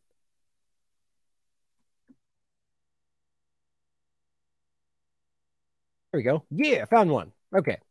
This is one of the important ones, actually. There's 2 of them that I found. I'll just show you this one. This one is on 2021, March 15th. A majority of uninfected adults, when tested, showed pre-existing antibody reactivity. The other one was a study previously, and the point was they studied for, basically they tested all these people to find a certain outcome, and in the process found out the controls also had antibodies. And they just were like, they argued it must have been from SARS or the common cold, or they're theorizing. The bottom line is multiple examples show that average people, before they ever got infected or come into contact with this, if it's even there, already had antibody reactivity. And yet they nonetheless ignored all this data and forced everybody in the direction of these dangerous injections, which actually removed any antibodies they might have had. And that's the point. They did have that, and that's proven to be false. Number 4, asymptomatic people are major drivers of the spread. Fake news, verifiably so. Lockdown. Number 5, closing schools and businesses, confining people to their homes will stop or eliminate the virus. Fake news. Made it all much, much worse. Masks will protect everyone and stop the spread. Not true. Remember, he's saying every one of these are false, and I've proven these. The virus is known to be naturally occurring, and claiming it originated in a lab is a conspiracy theory. Now, again, you could dispute this, but seemingly the argument is right now that now we're leaning toward the lab leak. None of this is a leak or an accident. Whatever ultimately happened. Teachers are at especially high risk. Interesting. He's claiming that's fake, and I agree. I don't understand why any of this is more concerning than anything we've ever dealt with in the past. COVID vaccines stop the spread of the infection? Obviously not. Immune protection only comes from a vaccine. Fake news. All of it. Says none of us are so naive as to expect a direct apology from critics from his employer, Stanford University, or the government, or anybody else. But to ensure this never happens again, government leaders, power-driven officials, and influential academics and advisors often harboring conflicts of interest must be held accountable, both in their careers as well as criminally. Because firing people, it's just not enough. He says personally he remains highly skeptical that any government investigation will not be politicized. But he just argues we need to go through it anyway. I agree. Hopefully some truth will come out of it. But the bottom line is it's pretty obvious that they go out of their way to make sure it just never goes anywhere. Now, here's an example of how they're going to play this going forward. Study finds some parents lied about their children's COVID status. Now, just quickly to sum this up, the bottom line of this finding is essentially insinuating that here is why it didn't work, right? So he's over here telling you we can prove lockdowns didn't work. Well, here's a new study. Guess what the study found? They didn't work because parents lied about doing it. If they would have done it for real, it would have worked. So it's all those anti-vaxxer parents yet again. So something you can barely begin to even try to prove. It's all subjective and reported and polls and studies. Who cares though? They love their observational cherry pick studies to say whatever they want to say while we point at peer-reviewed science and get called conspiracy theorists. The bottom line is they failed because they're failed policies, not because parents lied about it. I just think it's pathetic how they're trying to reach here. And this was the study about the infection fatality rate. Here is a really alarming clip. 3 points to finish up here today. From Dr. Peter McCullough. An alarming step in a very dangerous direction about whether or not this is going to get passed down to children. Here's what he has to say. There's been a paper published from Malmo, Sweden, senior author is Yang D. Morenis, that showed that the genetic code for Pfizer gets installed into the human nucleus of a hepatoma cell line very rapidly within a few hours. And experts believe the entire code is actually installed into the human genome. This paper has not been challenged by any other lab. We're looking for confirmation, but this is disturbing now. Since the messenger RNA for Pfizer, in a study done by Stanford, by Rolkin and colleagues, is permanently in the lymph nodes, at least as far as they've looked for several months now. So the genetic code, once people take these vaccines, is long-lasting. It may indeed get into the nucleus, change the human genome, and then pass down to daughter cells. That means that this could actually be passed down to the progeny of vaccinated young parents. There couldn't be worse news right now. We are hoping this vaccine would be in and out of the body. It looks like it's long-lasting, causing a tremendous amount of damage. Man, oh man. So now the concern here is obviously that this is going to pass down, right? Not only is this potentially shedding both spike and mRNA, but is clearly potentially being passed down to children. I mean, it's just like this is a generational problem. And every time this continues, every time these conversations go forward, I continue to want to ask the question about whether this was exactly the plan, right? Is this about some kind of generational thing? I mean, we just should not be afraid to ask these questions, right? Now, here is the study that he points at. And I think this is really important. It's one of them anyway. Intracellular reverse transcription of Pfizer BioNTech COVID-19 mRNA vaccine. Now, the interesting part here, make sure I don't have this backward. Right.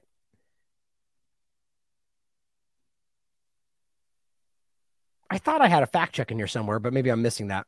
Oh, well.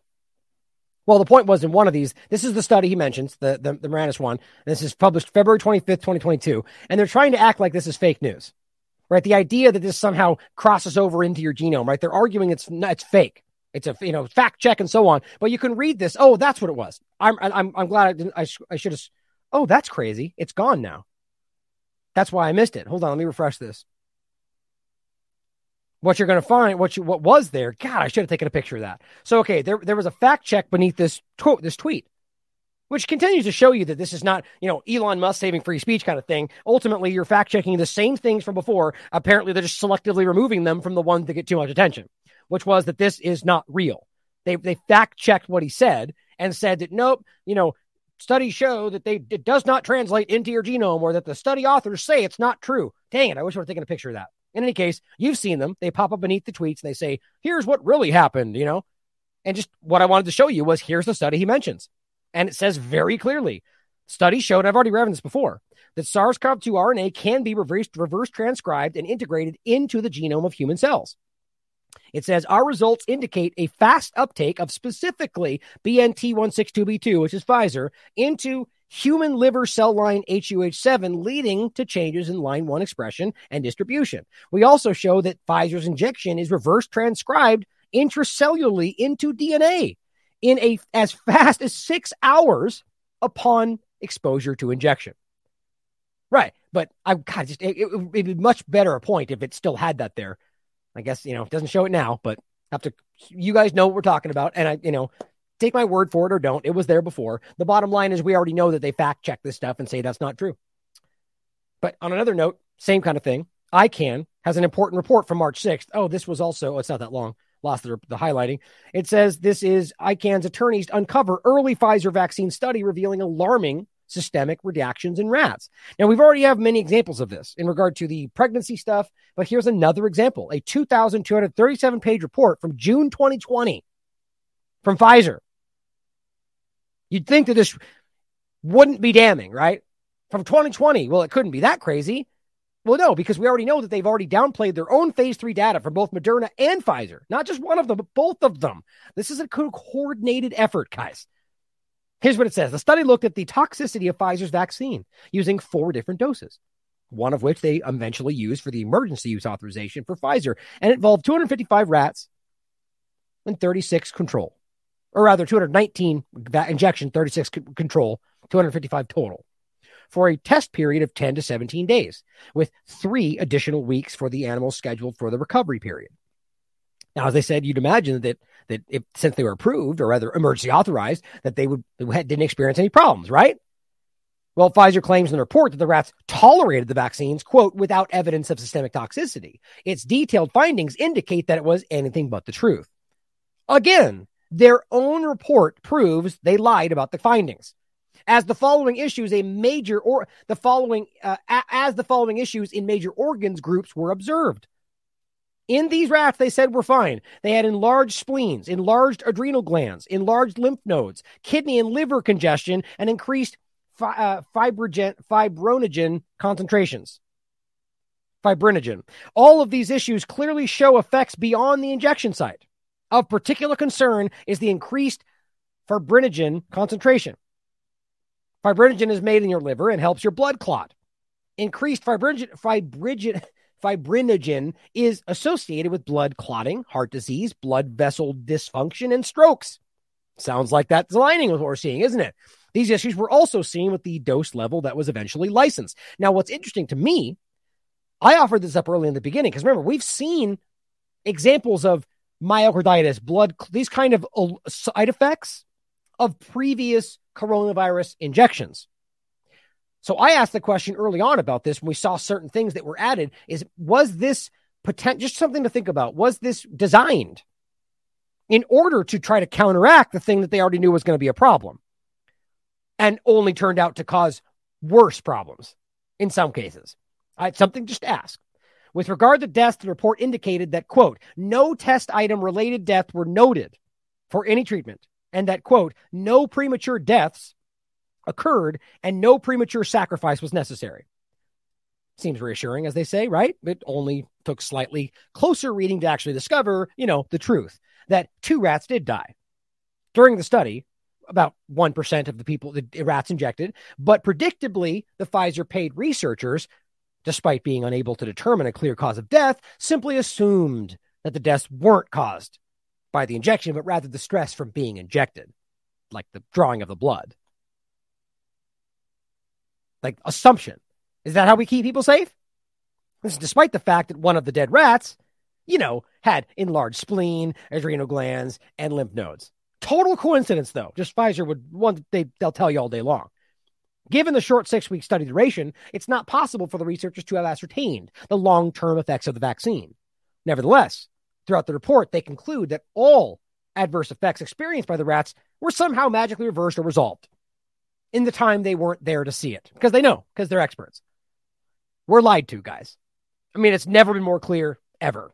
And as Aaron Siri points out, British Medical Journal asked the question, the U.S. government points out, the U.S. government invested at least $31.9 billion to develop, produce, and purchase mRNA COVID injections. That's your money that you're then being hurt by and paying for a second time. The government, as Aaron Siri points out, should be regulating these companies, not developing, producing, and purchasing their products. The point is the government and these agencies supposed to regulate them act like they're salesmen. We all see it, and it's broken. In fact, it's the design, but we're realizing it never worked the way we were told it was, I think. But the point is this is examples of exactly that they're pushing this even at this stage. Here's the Miami Herald. March 7th, get this. You're not going to believe this. COVID vaccine may lower your risk of heart attack, stroke, infection. Study finds. March 7th. That's actually what they said on March 7th. The thing that we're proving is dramatically 1 in 800 in regard to serious adverse events. 36% higher risk of serious adverse events in the Pfizer arm compared to not even taking it, but totally lowers your risk of the things that it's increasing, lowering the risk of the things it's causing everywhere you look. I mean, this is just obscene. And you know what? When you actually read the study, you'll find exactly why. I'm not going to get into it today. This was an add-on at the end, but the bottom line is it's just a manipulation, as all of these things are. And the sad reality is that, you even asked this question. It's interesting. They're talking about heart attacks, strokes, right? What about the fact that maybe they went back and said, hey, well, let's increase the fibrinogen to stop those problems, and it's adding even more problems. I mean, just the interesting part about this is it's obvious that this is not honest. If you have something that's been proven to in like obscene levels potentially cause myocarditis, you can't then just have a study that argues it lowers the same thing. I mean, it doesn't make it. The bottom line is you're either omitting some kind of information or something is inaccurate. And I think what we're finding is that their own data that they've been hiding and manipulating and altering is just conflating or contradicting everything. These data points don't even add up anymore because they've lied about everything. And that's kind of what we're saying. They can jumble these things together and roll out the dice and just make it what they want. Hey, guess what? Now they save your life. Now they make you live forever. We've actually seen these arguments. And it's also being made about flu. Messages about cardiovascular benefits of flu vaccination. The bottom line is basically going, flu is super dangerous and flu causes myocarditis and flu causes heart attack. So get your injection. It's just the same game. They're just trying to warp you into doing what they want you to do. And my God, has there ever been a time where we should be running more than now from what they tell you to do? Really just ask questions, guys. I'm not your doctor. You make up your own mind based on your own due diligence. That's what any honest adult would do. But to blindly follow a government who has been shown to so blatantly lie and so obviously not care about your best interest is just asking for disaster. Thank you for tuning in today. These things are just increasingly important every single day. And the amount of information that's just flowing over the top that's really important it's just insurmountable. I mean, at this point, every day, as we've been saying, it's just trying to decide what we're not going to get into. So hopefully you can get this in front of other people. Hopefully you can wake some people up to the reality. Thank you for being here, guys. I love you all. As always, question everything. Come to your own conclusions. Stay vigilant.